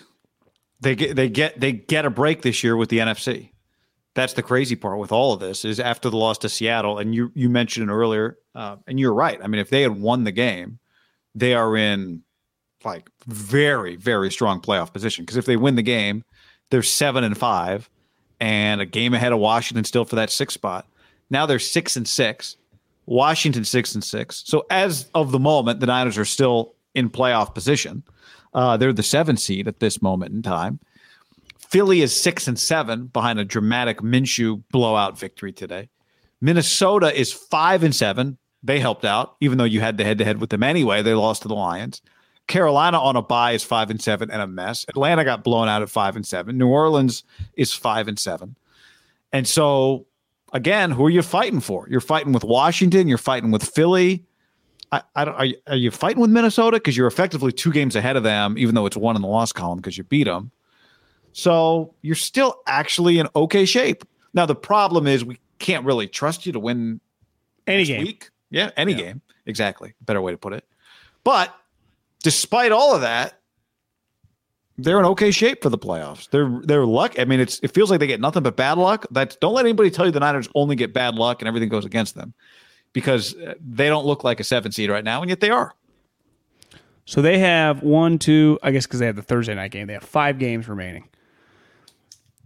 Are they more than likely to go 2-3 or 3-2 in those 5 games? Just without, we know the opponent's Thursday night game, but like just when you say a 5-game stretch, do you feel 3-2 or 2-3 more likely? 3-2 is my first inclination, because they're just in all these games enough that, 2 of them are against teams that I know they're better than, Atlanta and Houston. And then that means win one of the other 3. So that's my gut reaction. You? I would just say it's a coin flip. It wouldn't shock me if they went 3-2, but by no means if they went 2-3, it would shock me either, right? Because we know the majority of these games are going to be a shit show. Most of the games they played in, even when they were losing, were tight. And clearly back to just the button-down operation, their special teams, their margin for error is just naturally small. They're not as good. They have some injuries. 9-8, you're in the playoffs. 8-9, you still might be in the playoffs, but you could miss too. So, like, they still should make the playoffs, but I'm not confident. And if they won this game, they just would have easily got in, because they could have gone 2-3 and they would have got to 9-8 and they would have been in. Yeah. If they miss the playoffs, then they'll have other moments that we can point to and blame them for, but this one should not be forgotten. A Seattle team that was 3-8 that you had the lead on, and a sizable lead, sizable lead with the ball. And your sloppiness contributed to their score before the half. Your sloppiness contributed to their score after the half. Just didn't play like a playoff team. I would say one area they're probably lucky is they have the tiebreaker right with Philly. Washington, just the way their schedule breaks up, they're not going to sweep Philly and Dallas, right? So even if they split those 2 games, their other game is New York Giants, who are a tough bad team just because they keep it low scoring, right? They play some defense, but let's even give football team the win there. Mike Glennon today. Do you think the football team, if you had to just look at their schedule, 2 Eagles, 2 Dallas, split Giants, 3-2, so they're getting to 9-8? Don't you think? Because what's their week? The Giants is their. It would help them if like Dallas was their weeks. Although Dallas might have to win at the end of the year.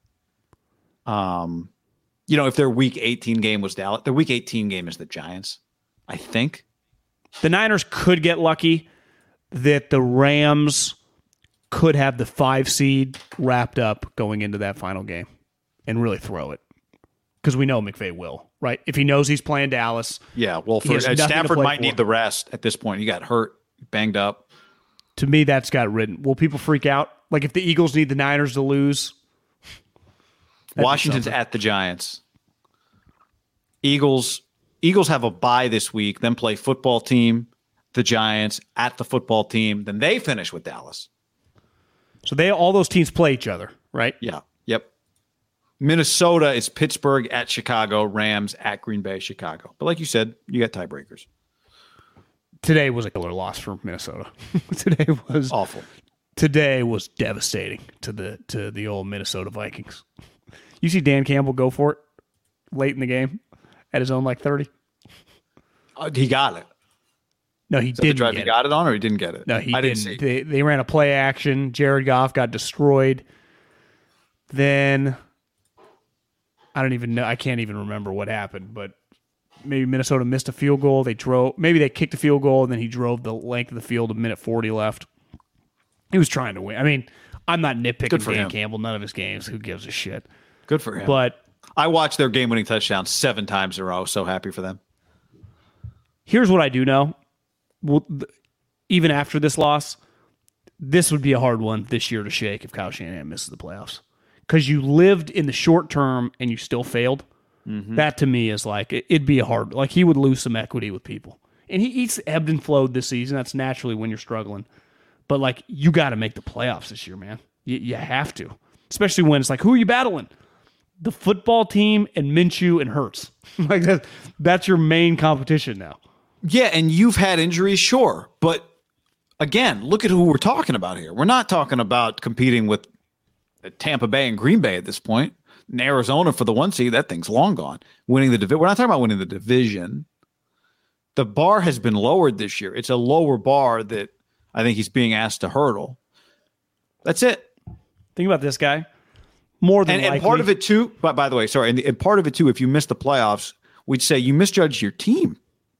You thought this team was good enough to make the playoffs. That's why you stuck with Garoppolo. Fine. That's where I am for chasing the playoffs to not develop your quarterback, even though your quarterback means he hasn't played in 2 years. Fine. I get that. I'm good with it. I support it as of this moment in time. But you got to make the playoffs then. And we'd be talking about missing the playoffs. We'd be sitting there, John, if the Niners missed the playoffs on Wild Card Weekend, watching what? The Eagles, Packers, and the football team Bucks playing? Going, you didn't miss the playoffs in a year when everybody won 10 games. Like the year remember the Patriots missed the playoffs with Castle, even though they won 10 games, 11 games? Yeah. Okay, fine. Like, that's not what we're talking about this year. So what even last year, remember the Dolphins missed it. They won 10-6, and it took 11 to get in the AFC. Like that, you went 10-6. Like I can't talk too much shit about your season. That's pretty good. This one's a double-edged sword. Yeah. What benefits you is the NFC is down, but it's also going to cut you deeper if you miss the playoffs in this NFC. Sorry, keep that. I wanted to finish that point. He's 1-4 this year in the division. I mean, he got swept by Kingsbury and Pete. That hurts. It does hurt. That's bad. Like you're not going to finish like the last place team in your division beat you twice. To me, just losing those, and even if, let's say the Rams, it's hard to tell because that game they might just mail it in. So you might get lucky to go 2-4. And obviously, if they just play the Rams, they match up well against them. But holy shit, Pete and Cliff swept you. And it's one thing if it's just an all-time career year for Cliff and they go, whatever, 13 and, I mean, at this point, even 13-4 seems. But he's been playing them well, Yeah, my point is year. If Pete's going to go, what is their record going to be? Like, people are going to get fired or traded or something. Seattle is just. Yeah, Seattle doesn't win this game against, the Jets, right? they would have lost this. No.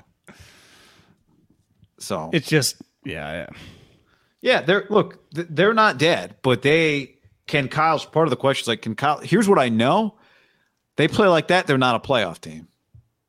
If they throw 2 interceptions and commit 10 penalties, they're not making, and a special teams fumble and a special teams touchdown, they are not making the playoffs. They're not. So can they fix it this week? Can they fix it next week? And also, you play the Bucks or the Packers, and Jimmy's playing like you lose 40-12. Yeah, I mean, if you play that game, yeah. But Jimmy's just as liable to beat the Packers. No, I'm talking in the playoffs. If you play that game, you're saying. Yeah. Yeah. If you play that game, yeah. But I also think you get into the playoffs against the Packers, you can win that game.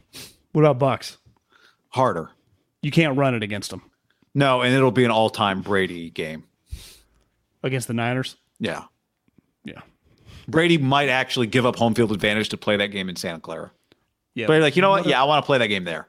Yeah. Oh, remember when you told me no for that guy that I, pretended to like, and I do kind of like personally if we're just having cocktails, but I don't like when he's on my team and sniffing down my neck because he shouldn't be sniffing down my neck. I'm a way better player. My childhood team, I wanted to come back and play at home. Now it's weird. Jimmy was better when he was around Brady than he is now. He's getting worse. What's the way? That's the thing. It's not really arguable. Jimmy is getting worse. Like the more he has to play. Again, when I say more the more he has to throw. The more you have to throw in a game, new. I don't think that's pretty telling. Yeah, but I don't think that's new. I think that is the situation. That's just him. So the people that went after the people defending the playoff game where he threw it 8 times, they were right. Even though in that individual instance, of course you're just going to run it, but it was clear that Jimmy's best game is when he throws it 8 times. That combined with what happened at the end of the half against the Chiefs. Yeah. Kyle Shanahan has told us what he thinks in those spots. We know 2 things in those situations. We know Kyle really values what happens at the end of the half in terms of scoring late and then getting the ball to start the second half, that kind of thing.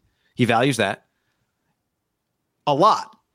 And yet when given the chance to take advantage of it, sometimes he doesn't do it because he doesn't fully trust his quarterback to not let the other team score. Well, unless he's just remarkable early on, like I doubt he's just going to feel great with Trey Lance right away doing that, right? Yeah, but I mean, we give a quarterback at that age and this level of experience time. The question is like, but this is what I'm saying. There's going to be people aren't going to want to lose next year. I know the heat is just going to. And this is part of being an NFL head coach. The heat's high, right? Division I, Power 5 football, heat's high on all these guys. And the SEC, the Big Ten, hell, the fucking Pac-12.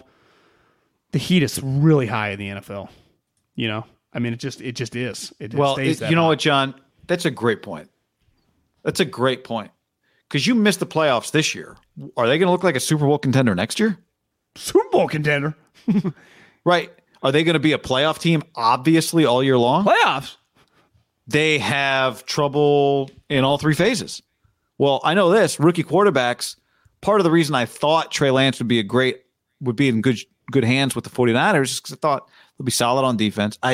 Frankly, I'm kind of like Kyle. Didn't even think about special teams in the offseason. Didn't even consider that it would be a net negative. And you got playmakers around. You'll make a few plays, and you'll run the rock, and you'll be good. Well, again, that's what this team is supposed to be. This 49ers team is basically supposed to be a team that is built in the same way that you build a team around a young quarterback. Just have them make a few plays, run the ball, play defense, don't do anything stupid, win football games. That's the way this 49ers team without a young quarterback is built to play. And they're 500. Are they going to be 500 with a rookie quarterback trying to play this way? I don't know. That would feel like a win at this point, though. If I told you right now Trey Lance starts 17 games next year, on December 5th of next year, the Niners are a 500 team and are the 7th seed in the playoffs, would you take that right now? Yeah. I would say the difference, though, is like the team, you get rid of Jimmy, you have so much more money, the salary cap goes up. Like, you do have a lot of ammo. Good point. You know, you got $25 million of Jimmy, then you got $20 million of the cap increasing. Or actually, I saw someone tweeted out the last couple of days like 180 to potentially like 210. So, I mean, you could gain $50 million pretty easily for a team that's been, I would say, a little up against it the last couple of years, right? You know, in terms of like, so it's just the way the NFL works, turnover. You could just, you know, I mean, they've played this season. One thing I think we'll look back, like Josh Norman was our starting corner the whole season. Pretty nuts. It'd be one thing. It's like, well, he makes some plays. Well, yeah, he punches the ball out, but when he's a cornerback. So when you have to cover wide receivers, which is his main job, not causing fumbles, he gets destroyed. You'd prefer? I don't blame him. He can't cover the comeback route. He can't cover the go route. He cannot cover. Like, it's not his fault. It is not Josh Norman's fault he can't cover. The evidence is in. It is the 49ers coaching staff, which their head coach is the boss of the entire organization, who keeps giving the go-ahead to throw him out there. Today, when Lenore got the pass interference, good, let him play. Let's just see this kid play. Josh Norman, the same thing's happening. If the ball's caught in front of him, when they show the replay, he gets spun around like a dreidel. When he's beat deep, he's 5 feet behind the guy. And I still can't believe that he pointed at the crowd or the cameraman after Russell Wilson missed him and DK was wide open. Like, bro, that bothers me. That bothers me. I almost tweeted it, but I'm like, I'm tired I'm always banging on corners for celebrating all the time. But that was one of the worst ones I've ever seen. It's like, bro, if Russell had a normal throw, DK, I mean, that's the easiest touchdown they've had all season. Josh, you were at the 5-yard line. He was 3 feet into the end. He was over the pylon. What are you celebrating? How John, are you with a straight conscious celebrate? Pinned him on the sideline, John. Pinned him on the sideline. It's all about riding him, knocking him off his path, pinning him up against the sideline, and leaving Russell nowhere to throw the football. I mean, if you can't see that, then I don't know how to. I don't know. That's cornerback 101, John. I can't do it. I can't. Make it stop. Before we go any further, John, let's tell the people about Decked. Decked.com/ham. Decked.com/ham. Protect all the goods in the bed of your truck with Decked.com/ham. Yep, guy, the deck drawer system keeps your gear secure. If your tailgate is locked, you can't open the drawers. Each deck's 2 full bed-length drawers can carry up to 200 pounds of whatever you got. The drawers roll out waist high, giving you easy access to organize your tools and gear. Also, guy, 2,000-pound payload. You drop a four-wheeler up on that bad boy, no big deal. Carries it. Abram Middlecoff and 7 offensive linemen, 7 Trent Williams, good to go, rocking and rolling. We could use Decked is 100%. Yeah, made in the USA, backed by a lifetime no-hassle warranty with a second-to-none customer service team ready to answer all your questions. Yeah, Decked is the goods, man. Decked is the goods. And you can also, still plenty of time to retrofit that bad boy, dump some ice in it, put a few beers in, and tailgate or whatever else you're going to do. The drawers lock for that added security and peace of mind. Like John said, 100% made in the USA. So get the Decked drawer system for your truck, especially this time of year. Protect your stuff like so many others do with over 7,000 reviews and a 4.89 rating. Decked drawer system at decked.com/ham. Get you free shipping. That's decked.com/ham for free shipping. Decked.com/ham. Go to the website right now. Check it out. Check out the new Decked toolbox as well at decked.com/ham. Butcherbox.com/ham and another special deal. Free for a year. You get salmon, chicken breast, or steak tips in every order for a year, plus an additional $20 off right now at butcherbox.com/ham. Been telling you about it for years. Been eating it for years on a regular basis. Easily find high quality meat and seafood you can trust. 100% grass-fed beef, free-range organic chicken, pork raised crate-free and wild-caught seafood. Always be prepared with meat in the freezer when you get butcherbox.com/ham delivered right to your doorstep with free shipping. ButcherBox is offering you free for a year plus an additional $20 off either salmon, chicken breast, or steak tips in every order for free. Sign up today at butcherbox.com/ham and use the code HAM to choose your free offer for a year plus get $20 off your first order. What's up, everybody? It's your old friend, John Middlecoff. I'm here to tell you about our friends at Game Time. Here's what I need you to do. Go to your smartphone, download a little app called Game Time. Baseball season's in full swing. Oracle Park. Been there a million times. Never doesn't live up to the hype. Go get yourself some garlic fries, a brewski, maybe some ice cream. They have very good Ghirardelli ice cream there. And when you do that, promo code HAM. So download the Game Time app. Your first pair of tickets, promo code HAM, H-A-M, save $20. The A's, only going to be in the Bay Area for the rest of this season. You probably can basically go for free. Just buy a pair of tickets to any baseball game. They also have comedy shows if you want to check one of those out, or concerts. Game Time app, promo code HAM, save yourself $20. We don't even need a thank you. Just hammer that promo code. The future is a hefty responsibility and not one that we take lightly. But then taking things lightly has never been what Hefty is about. That's why we've created the Hefty Renew program that turns hard-to-recycle plastics into valuable resources like park benches and building materials. To participate, simply fill up an orange Hefty Renew bag with accepted items, tie it up, and drop it in with your regular recycling. That's it. It's that easy. It's time to rethink recycling with Renew. Particular valued resources may vary by geography. More info available at heftyrenew.com. This is the story of the one. As head of maintenance at a concert hall, he knows the show must always go on. That's why he works behind the scenes, ensuring every light is working, the HVAC is humming, and his facility shines. With Grainger's supplies and solutions for every challenge he faces, plus 24/7 customer support, his venue never misses a beat.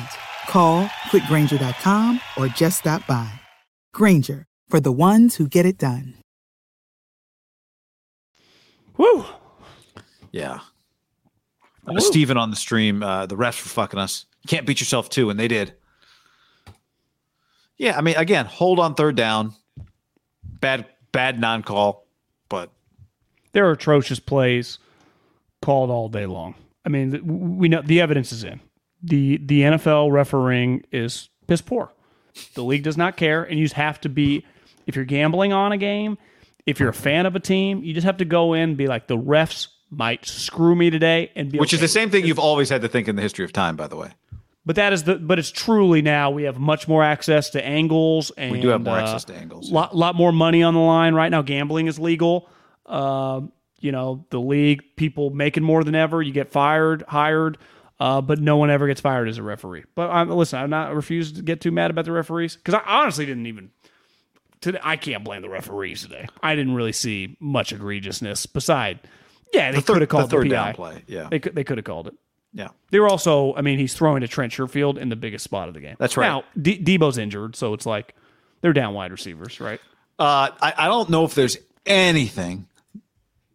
We could probably come up with a list of things a more anticlimactic, but a batted down pass on fourth down is about as anticlimactic as it gets. Like at least let that ball get to the end zone or score it, and then would we get a 2-point? Would we not? Would we still be in overtime? None of that. We got tagged in this today, John. Is it time to start thinking about the future for the Raiders? Dabo Swinney on the sideline with Richard Petty. What was going on? What help me out. Why was he there for a home? Well, I do think Bishop Gorman has one of the top recruits in the country this year. Maybe a couple of them. Recruiting. Yeah, I mean Bishop Gorman is right in Las Vegas. I think Vegas just the last couple decades has been producing some dudes. So I would guess he's there recruiting, and then he has several players on the team, right? Mullins, Cleveland, third down, Mr. Automatic third down.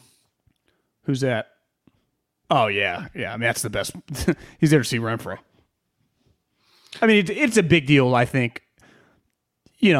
As a guy in the SEC that does the South for an NFL team told me, he's like, listen, the two best programs.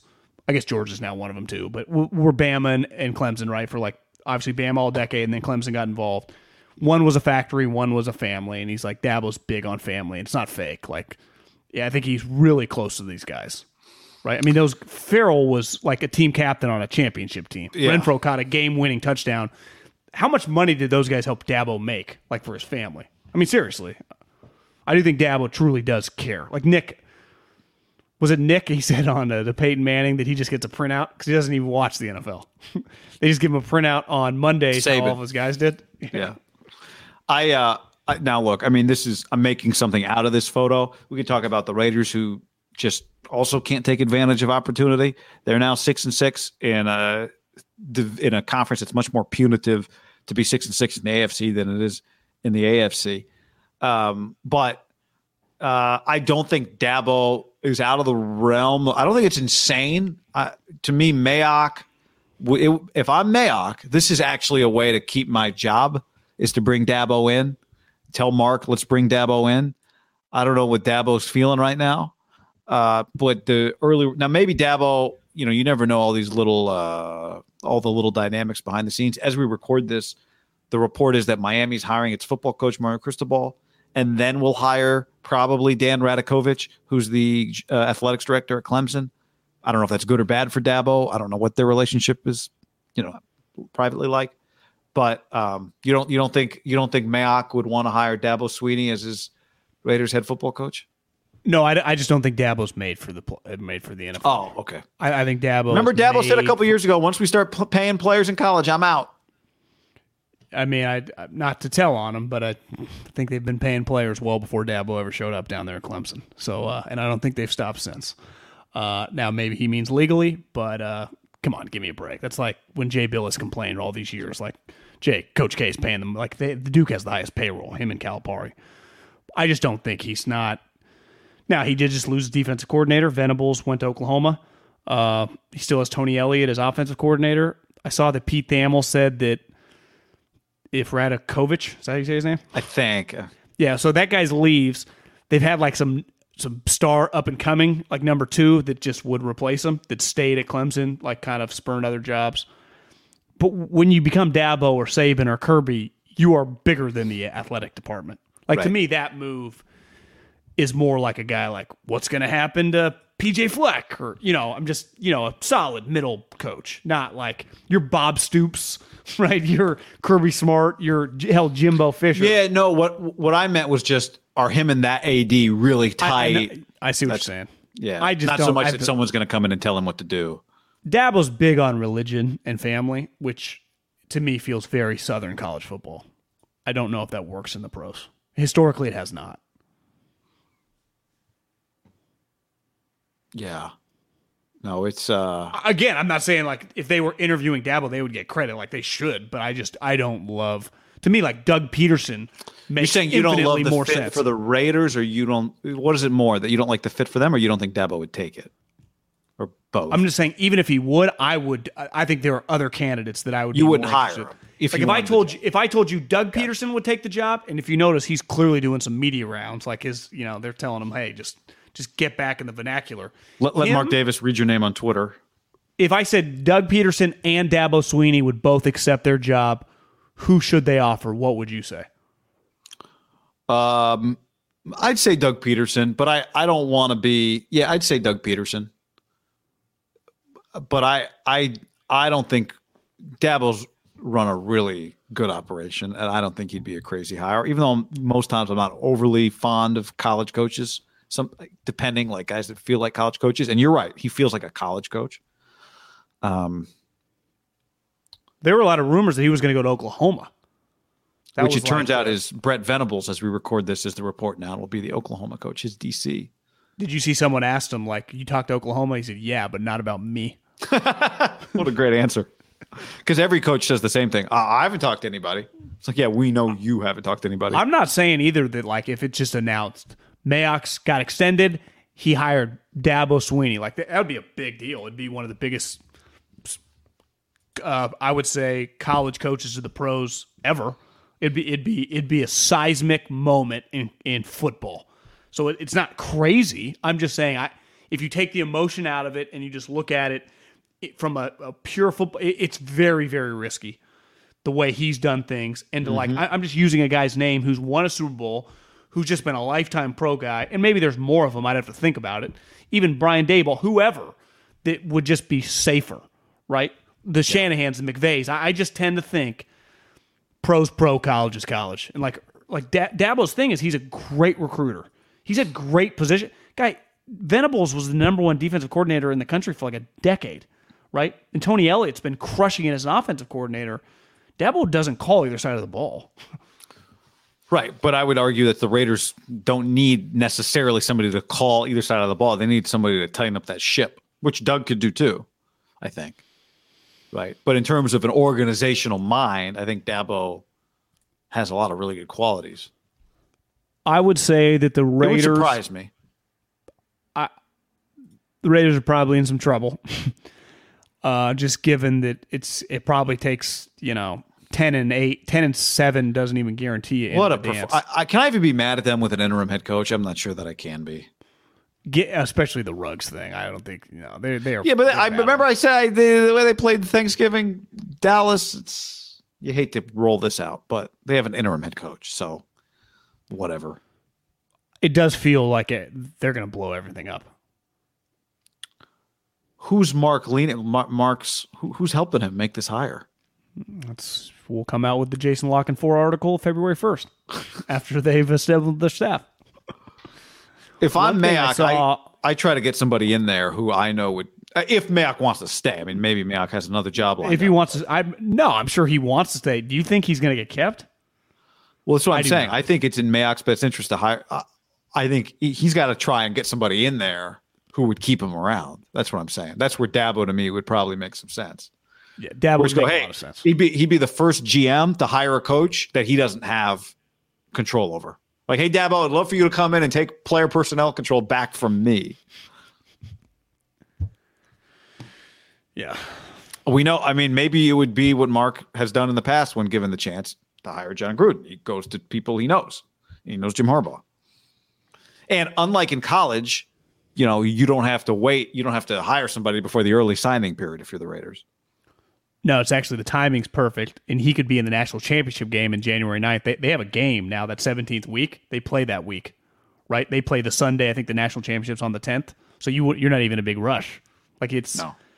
Do you think Harbaugh could leave if he loses the first playoff? If he loses to Georgia by 20, or do you think you at least had to win a playoff game? Like, did he accomplish what he set out to accomplish? Did he accomplish it? Yes. Obviously I don't know what he set out to accomplish, but I would say, yeah, he has returned Michigan to relevance. He's got them in the playoff, which I didn't even think he had to. He just had to like beat Ohio State every few years. I didn't even think he had to be in the playoffs to actually deliver what he came there to do, which was just get Michigan great again. So, no, I don't expect him to go, but I mean, they did basically make him a fireable coach last year at Michigan. Now, maybe he was cool with it and he just understood that was the circumstances. COVID year plus they weren't performing. They weren't going to fire him, but they turned his whole contract into bonus. Like, no. But I'm just saying, like, does he hold a grudge against Michigan for what they did to him contractually after the 2020 season? I do think he was the highest paid coach in the country for like 5 years. Yeah, and then they like $9 million. Then they came to him and said, like, hey, we want to give you a contract. We want to change your contract so we can basically fire you. And he was like, cool, this is better than getting fired. I'll keep the job. Let's turn everything into bonuses, which he earned, and then gave a lot of it back. I don't know. I just think Jim's just different. Does he have a little? Yeah, he's a little pettiness in him. I don't know. Yeah, that's my question with Jim. He answered the bell. He answered the fucking bell. And then he gave away all the money that they turned into incentives to the people. He did. Really impressive. And I can't imagine that all that money, like a lot of those people are making like 60, 70 grand. Like, what are they going to do? Yeah, he didn't give it to the athletics director. He gave it to people who could use it. To the individuals. Yeah, they got really screwed. Pretty high level deal because he's hit every bonus, guy. I mean, he beat Ohio State. He won the Big Ten. He's made a playoff game. He gets to the national championship. He'll have made, I mean, I think $2.5 million in bonus. I think he can make up to like $3.2 million in bonuses. I kind of like him as a 7.5 point underdog in this game. How about you? Against Georgia? Yeah. I got to reevaluate UGA. Their quarterback guy stinks. Which is not new information, right? But you get to play Kentucky, Tennessee, and Florida. It's a little bit easier. You know, this guy in that game, as it went on, he was just playing. Oh, my God. I think he can win that game. Would that be one of the, I mean, oh, fuck, please, God. I mean, well, do you think is Saban a lock to beat Cincinnati? It'd be one of the biggest upsets in since what's his name? Valvano was jumping up and down, right? Yeah. I mean, would it be one of the biggest upsets in the history of sports? Cincinnati beat Alabama? I think so. I mean, just you see a line on that game? Yeah, I think it's like 13 and a half. I would have guessed 18. It might be more. Well, because Jim was 7.5. Cincinnati's good, even though they were only up 14-13 at, on Houston. Halftime at Houston. I know. Who's pretty good too. Yeah. NCAA football. College football odds. National championship odds. We got some decent bets up here. What you got? You can get the Wolverines to win the Natty 6-1. Alabama to win the Natty is minus 102, so basically you got to bet $102 to win 100. The Bulldogs are plus 115, so you bet $115 you win 100. Bearcats, I mean, it would be one of the greatest. They're basically 15-1. But I think the Wolverines 6-1, like, they're a real team, right? They have multiple NFL at their defensive linemen who dominate. At their best and Alabama's best, I don't like Alabama's Alabama, but their coach is better and their quarterback's better. Alabama's quarterback is probably what sets them apart from the other teams in this thing. And their coach, right? Like, did you mention? And their coach. Did you mention the Fresno State UTEP line? No, I didn't see that. The who does not want to be here game. Well, why do easy drive for UTEP? Is it just because like the Mountain West doesn't get that many sweet bowl bids? Is that where they would have played if Hainer and their coach would have stayed, or no? That's a good question. It doesn't feel like Barstool might have taken them against McElwain because they took Boise. Yeah, Arizona game. Yeah, McElwain versus Boise with Big Cat and Portnoy calling it. Are they? Yeah, you just can't take Fresno when their coach and their quarterback leave. Which is not as cool of a story. McElwain, though, is going to be great in that meeting. Are those two calling that game? Yeah. I mean, Portnoy and Big Cat. Where's it airing? I think on the internet. On they're streaming it. So it's not an ESPN partnered game, I guess. No, they they're bought the one that own the game. Yeah. Yeah. I think it's just an internet. I would imagine they will get more views in that game than several of the random bowl games. Oh, yeah. The bowl games are not... They're not created for the individual ratings. That's for damn sure. But I do think programming. that thing will have some success. ESPN events is what owns most. Oh, absolutely, it will. That'll be good for McElwain. Might be great for McElwain. I'm rooting for McElwain. Yeah. As we record this, I got to sneeze. Has Mario taken the job yet at Miami? I don't know. You tell me. I don't know. There was a report that he has, that it's done, then it's not done. He hasn't signed it yet. Several reports that he's the next head coach at Miami, which, by the way, if you told me Mario Cristobal has the opportunity to be the coach at Miami, like, I'd be shocked if he didn't take the job. He's from there. He played there. It's Miami. If they're going to pay him, his mother is coming down the home stretch, who lives in Miami, correct? Yeah, if they're going to pay him what Oregon would pay him, I don't blame him. I don't know how he doesn't take that job. Yeah. The question that's not even like why it's taken this long is bizarre. I mean, I'm sure they've had this on the table since maybe before the game against Utah on Friday night. I've never met him. You have. I would just guess he has put a lot of energy these last 2 or 3 years in building this program, right? He absolutely has. It's probably not an easy thing to leave. You keep telling me and everyone else on the internet they were actually built for the next 2 years, right? With all these fucking classes. And I would imagine what's the class he's got coming in right now? The best class out west by a mile. Yeah, I don't know what Lincoln's latest updates are, but yeah. But before Lincoln arrived, he was clear head and shoulders above. Like he was running circle. Like he was in the mix for a top 5 or 10 class, right? With all the big boys. Yeah. And he has been the last 2 years. So if you spend all this energy and you build this thing, some of these, I don't know. I'm not wired like a coach. It's kind of crazy they can just pick up. Now that you're like, he's going home. His mom how many is dying. chances do you get? Like that would be. Now he is gonna have to. Like, is Manny Diaz gonna be out of the office by the time Mario shows up? I don't know. Manny hasn't been fired yet. It's fucking nuts, man. A lot of coaches don't like doing that, right? What? They feel very insecure about, like, you don't get to talk to me until you get rid of your guy. It's like the coaching fraternity thing. Oh. I'm just saying, what's happening? Like, what are they doing? Well, I don't. You're right, but they haven't fired him yet as we record this. They haven't hired an athletic director, right? Well, they probably got to. But the story was they're going to hire their coach and then an athletics director, which makes no sense. You're right, Mario. Maybe it's like, I've built this baby at Oregon. This is special. But as you said the other day, I mean, it's not like Oregon just suddenly began to be a contender. Like, that he brought it back. But how many? I just would not blame him in the slightest if he took a Miami job. Now, I think it'd be like if you're Oregon, after what's happened in the last 13 days between the 2 games with Utah, you don't feel great about the state of things. But I would offer him whatever Miami's offer. I would offer him the big contract, because here's what I don't want to be doing on December 6th, starting a coaching search.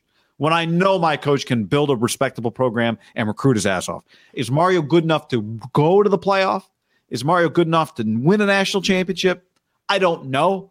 But I know he's good enough to make my program a top 10 program.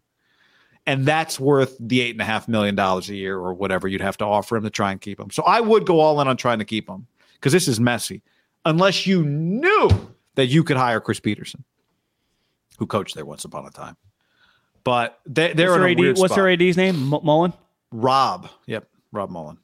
Isn't he, most people consider him he's been on the committee, like pretty high level. Was the head of the college football playoff committee, the Gary Barta position a few years ago.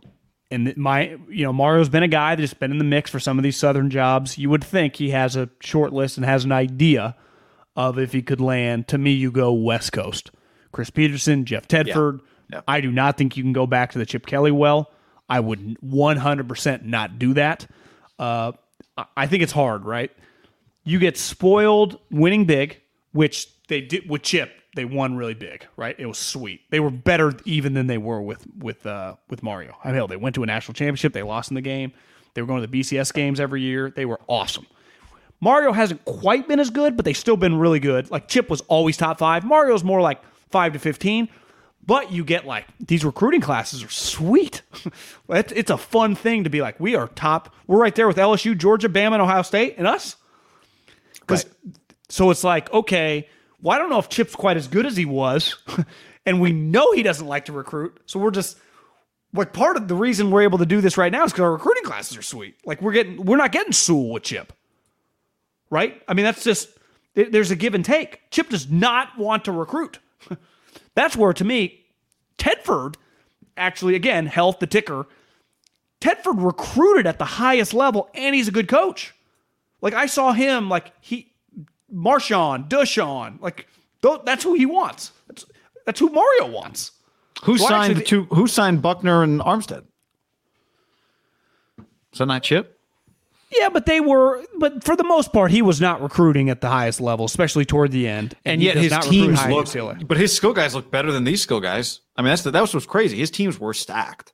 Right? Well, and even at UCLA, I'd say he's a more buttoned up coach. But I mean, his Oregon talent was stacked. I know what these recruiting classes have been, but he got popped for handing a brown bag of $25,000. Josh Gibson. Well, okay, so he was playing the game. Did these Oregon teams look more talented than those Oregon teams? I don't. But think here's so. the thing: once that happened, he stopped. He didn't like doing that crap, and he clearly at UCLA has been guy they just take all academically different, right? Probably a little different. I mean, UCLA gets dudes if they want, if they try. Morrow was getting Kenny Clarks and the Miles Jacks. You can get dudes there. You just got to try. I'll give Mario credit on this one. Pushing the envelope, whatever. He really tries recruiting, right? He does. He does. And he does. And he does. And he hasn't been there. I think he gets a lot of criticism for Anthony Brown, which is fair. I think they've whiffed on receivers in recent years. Although the guys they had come in this year, the freshmen this year, was a highly recruited receiver group. Is number 2 supposed to be a good player? Williams or whatever? Is that guy supposed to be highly touted? I think that's a transfer from SC. Oh, okay. Devin or Devon Williams, I think. He's a tall guy. He made a play in the Utah game, but he was he shoved the guy and got a penalty, even though he kind of got hit late. But my point, where's our guys? Yeah, my point on he was a redshirt freshman from SC, or sophomore. He hasn't been the head coach that long. He doesn't need to find a quarterback. He hasn't been the head coach that long. To me, so there's that. I do want to say this about Utah though, maybe I've said this on the show before, so I apologize if I'm repeating myself, but I think it's why that Utah performance to me was just mind-blowing. When Washington lost to Alabama in the Peach Bowl a few years ago, it created this whole conversation around the Pac-12 about, is the Pac-12 getting big enough players to win in the trenches? And the answer was no. And so that became the primary focus, is we're all the big guys, we're all the big guys, we're all the big guys. And then Mario started getting the big guys at Oregon. And it's Mario was doing the thing for the Pac-12 that nobody else can do. It's a direct response to what we saw happen when Alabama beat Washington in the Peach. It's a direct response to what we saw when Ohio State got beat by Washington in the Rose Bowl, when Washington got beat by Ohio State in the Rose Bowl. And Oregon is the one that's doing it. And Utah has rolled out with their guys, who are 3-star guys, that they develop, and nobody knows where they come from. I mean, people do. And has absolutely kicked their ass all over the field 2 weeks in a row. I think what I saw Utah do on Friday night in the Pac-12 title game, on one hand, is one of the most remarkable things I've ever seen. On the other hand, it's makes total sense. They just did it. You just saw it. Why couldn't they do it again? Yeah. But the fact that Utah did that, as Oregon has built this program, is incredible. Kyle Whittingham is a college football Hall of Famer. He is. It's not really that much of a debate. And as you texted me the weekend, he's one of the best college football coaches, period. He should be up for every job. Kyle Whittingham. I don't know if he would take one. I texted you, if Mario leaves, I mean, it's happened before. The team's kicking your ass in your conference. You got more money than them. Wouldn't you offer him the job? You don't think he could take the guys you have on the roster and do it? And develop. I'm not saying he would leave, but wouldn't you offer him the job? I would call absolutely. He'd be at the top of my list, just like he should have been at the top of SC's list. Just like I heard he was on SC's, that maybe he was going to take the job a couple of years ago when they hired Clay. What's the linebacker Davis's first name? Number, is it 10 or 8? You know, the guy that makes all their plays. The middle Devin linebacker. Lloyd. 0. Yeah, Devin Lloyd. Yeah, Devin Lloyd. He's a 2-star. He is going to be a top 15 draft pick. I follow a bunch of Oregon people. The one knock on Mario is it doesn't feel the last couple of years like guys make huge improvements. The one thing with Kyle Whittingham, this always happened with Chris Peterson, this happened with Jeff Tedford. It's guys improve. Mario's getting these elite guys, and he's more of a CEO head coach, but it's I don't see this huge improvement. Noah Sewell looks exactly like he did his freshman year, first game. He's just solid, but it's Thibodeau was, I don't know, the number one recruit in the country. Like Offensively, their skill guys don't. They look terrible. How is their backup running back die? Like, to me, that guy looks like a guy that would have been playing at Fresno State when you and I were there. Like, how's that guy their guy? Do you think you'd feel that way if he had gloves and wristbands on? No, he's just a small. Like, I'm not. If he's listening to this podcast right now, I'm not trying to diminish your toughness. He runs hard. But to me, you should be like third or fourth on a depth chart of a team recruiting at the highest level. That guy's not playing for, Georgia, Bama, Ohio State, or LSU, or Oklahoma. He's just not. Weird. It's weird. Now, they have emphasized probably, right, the lines, and they've recruited well there. But I see the lines. Like, I saw their offensive linemen against Utah, and I get Utah's defense, and they hammered that home in that game. And you know this better than most. Like, I didn't realize. I mean, they got all these young guys. I mean, they got Lloyd, who's the older guy, but most of their guys are like true freshmen. That number 8 Bishop, the true freshman that beat out the older guy, Bishop, he made every play. Yeah. They're clearly again tough. Classic like 3-star guy, and he's actually from out of state. All their offensive linemen are enormous. Like all the guys in the Oregon uniforms wearing 70s and 60s numbers. They all look stiff and slow to me. They didn't look like that dynamic. I don't know. It might just been the matchup. Whatever, styles make fights. They look slow. And Utah clearly is not scared. A few other things, John. Sneaky. Here's a couple just NFL things that are kind of sneaking up. Well, here's one that snuck up on me. I'll tell you this, and you can throw something else out. Now, they haven't really played anybody, but Tua, AFC's good, so they're still in bad shape. They're 6-7. It felt like Miami was having a disaster season. And then I look up, and again, not playing anybody today, but then I look up, they beat the Giants, they beat the Panthers, they beat the Jets, they beat the Ravens, they beat the Texans. Dolphins have sneaky won 5 games in a row against a who's who of the poop. They got a bye. Then they play the Jets. Okay. So then 7-7. Then they play the Saints. They could win that game. Pretty winnable. Yeah. Let's give them that game 8-7. Then they play the Titans. Let's say they lose that game. 8-8. Then they finish with the Patriots. Let's say they lose that game. But, I've seen them beat the Patriots before. They beat them this year. But they could be impressive year. Yeah. That's good job by Tua. I watch Tua even when he's playing well. I don't think anything different of him when I watch the little pea shooter. No, they should still get Deshaun Watson if he's eligible to play football. I had a DM, not from anyone credible, but just from someone that said they heard something that was like, I eat this thing up, that said the Texans love Trey Lance. They also love Darren Banks. They also like Trey Sermon. And that the Niners drafted those players to trade them for Deshaun Watson after the season because they like those guys. That's why they haven't been playing any of them. Like, so they're not playing Trey Sermon. Hold on. So they're not playing Trey Sermon, not because he's not good enough, but because he's so good. No, because the Texans like him. And then Elijah Mitchell was better. And they don't want the Texans to know that he's not good enough? No, they drafted him for the Texans. Right. But now he's on their roster. So they just keep him inactive. That's what they did with Banks and Trey. Yeah. Banks and Trey. They just put him on ice. Amazing theory. Incredible. I mean, at this point, could you trade those 3 guys for Deshaun even if at this point, even if Deshaun's not eligible yet? Only if they love Trey Lance and they're like, we get this rookie quarterback that we really like. That's an incredible theory. Did you think he came up with this theory on his own, or is this like... No, he showed me, I think, this was not like anyone in the mix. It was just, he showed me some like pictures and text messages. It was very believable when I read it. Pictures and text messages? From Deshaun? No, I just, from another source. Okay. Again, this wasn't like some source individual. No. Gotcha. It was just so out of left field. I was like, yeah, I could see that. Because they haven't played Banks. They've really tried to avoid Trey. And Trey Sermon, they clearly tried to avoid, but then they played him and he hurt his ankle. Now he's on the IR, so that's not ideal. Because what if you're... What's the easiest choice you can make? Window instead of middle seat? Picking a vendor who sends a great gift basket? Outsourcing business tasks you hate? What about selling with Shopify?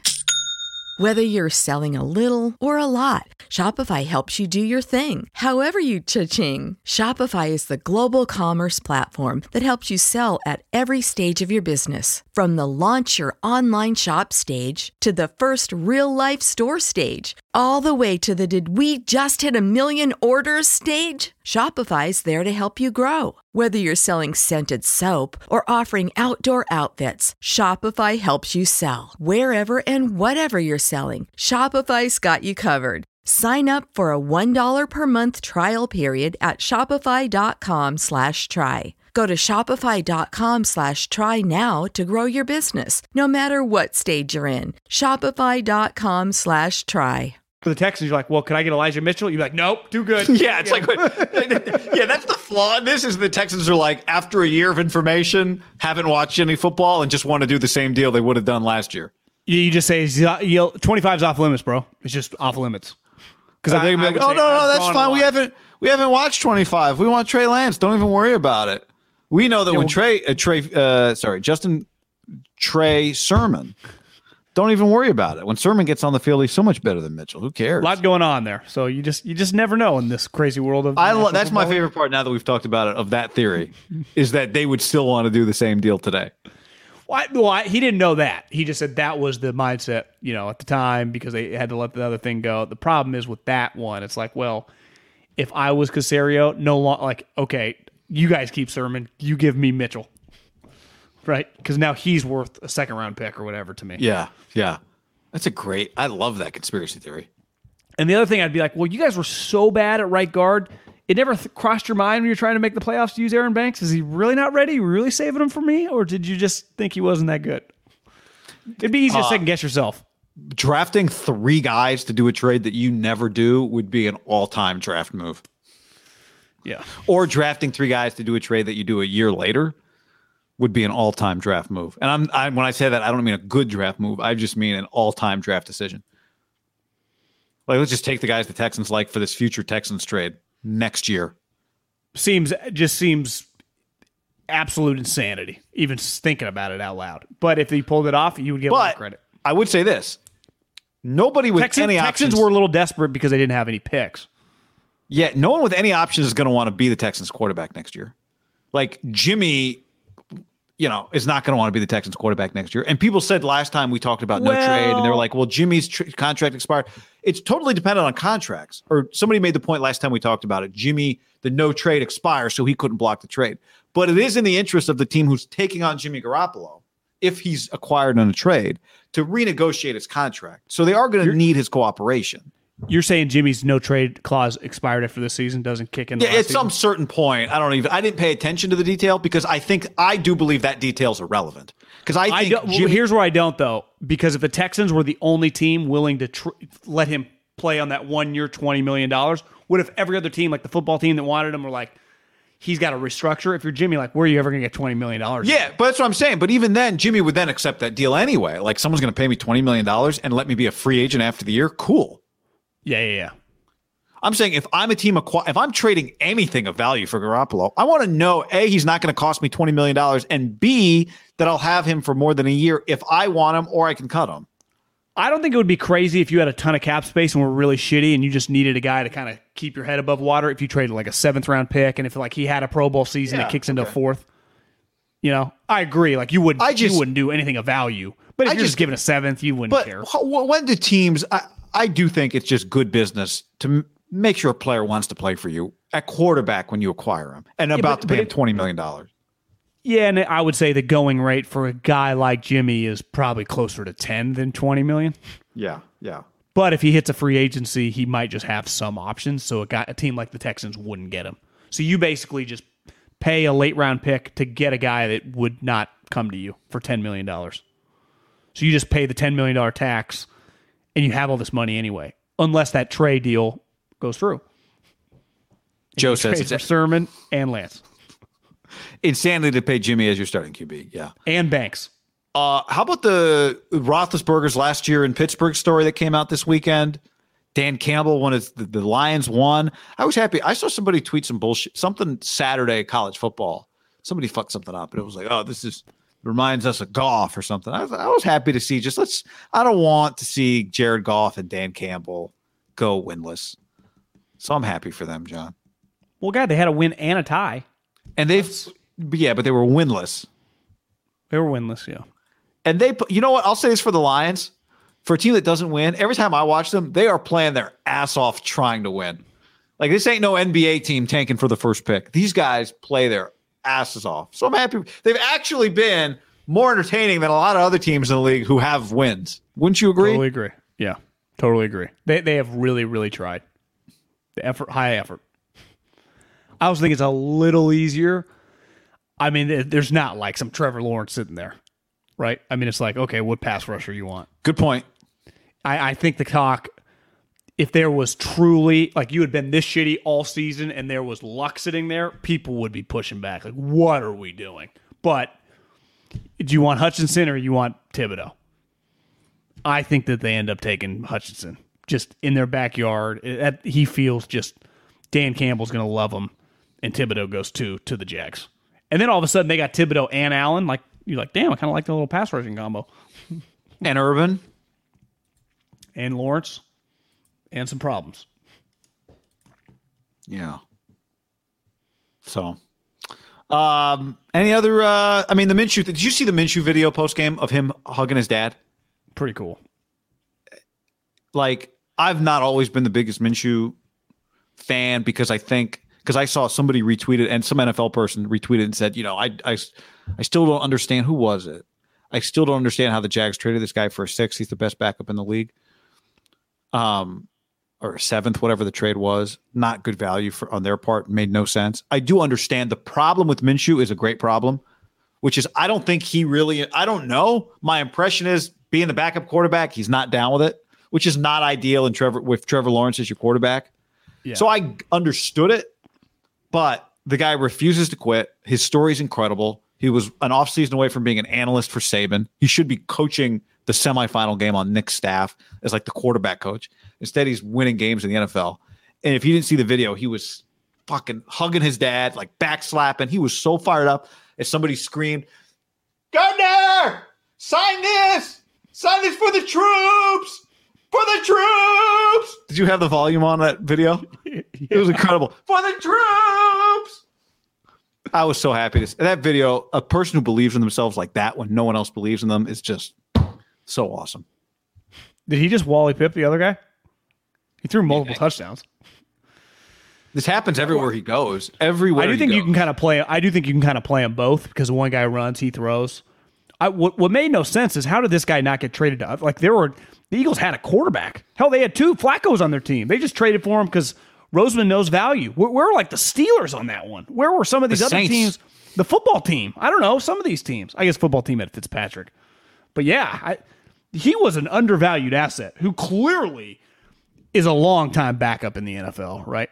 At minimum. Because he can come in and he can win you a game. Now, didn't they play the Jets? They did play the Jets, John, yes. I notice a lot when I look up in some of these games, a team just gets a desperate win. It's like, oh, there's Robert Saleh on the sideline of the other team, right? So it's like the Jets are much more gutless than the Lions. This throughout the whole season. The Lions play harder than the Jets. Yeah. Thursday Night Football this week, John, is Steelers-Vikings, so you have that to look forward to. Sunday Night Football this week will be Bills and Buccaneers. So the Bills get the Patriots and the Bucs on the road in prime time.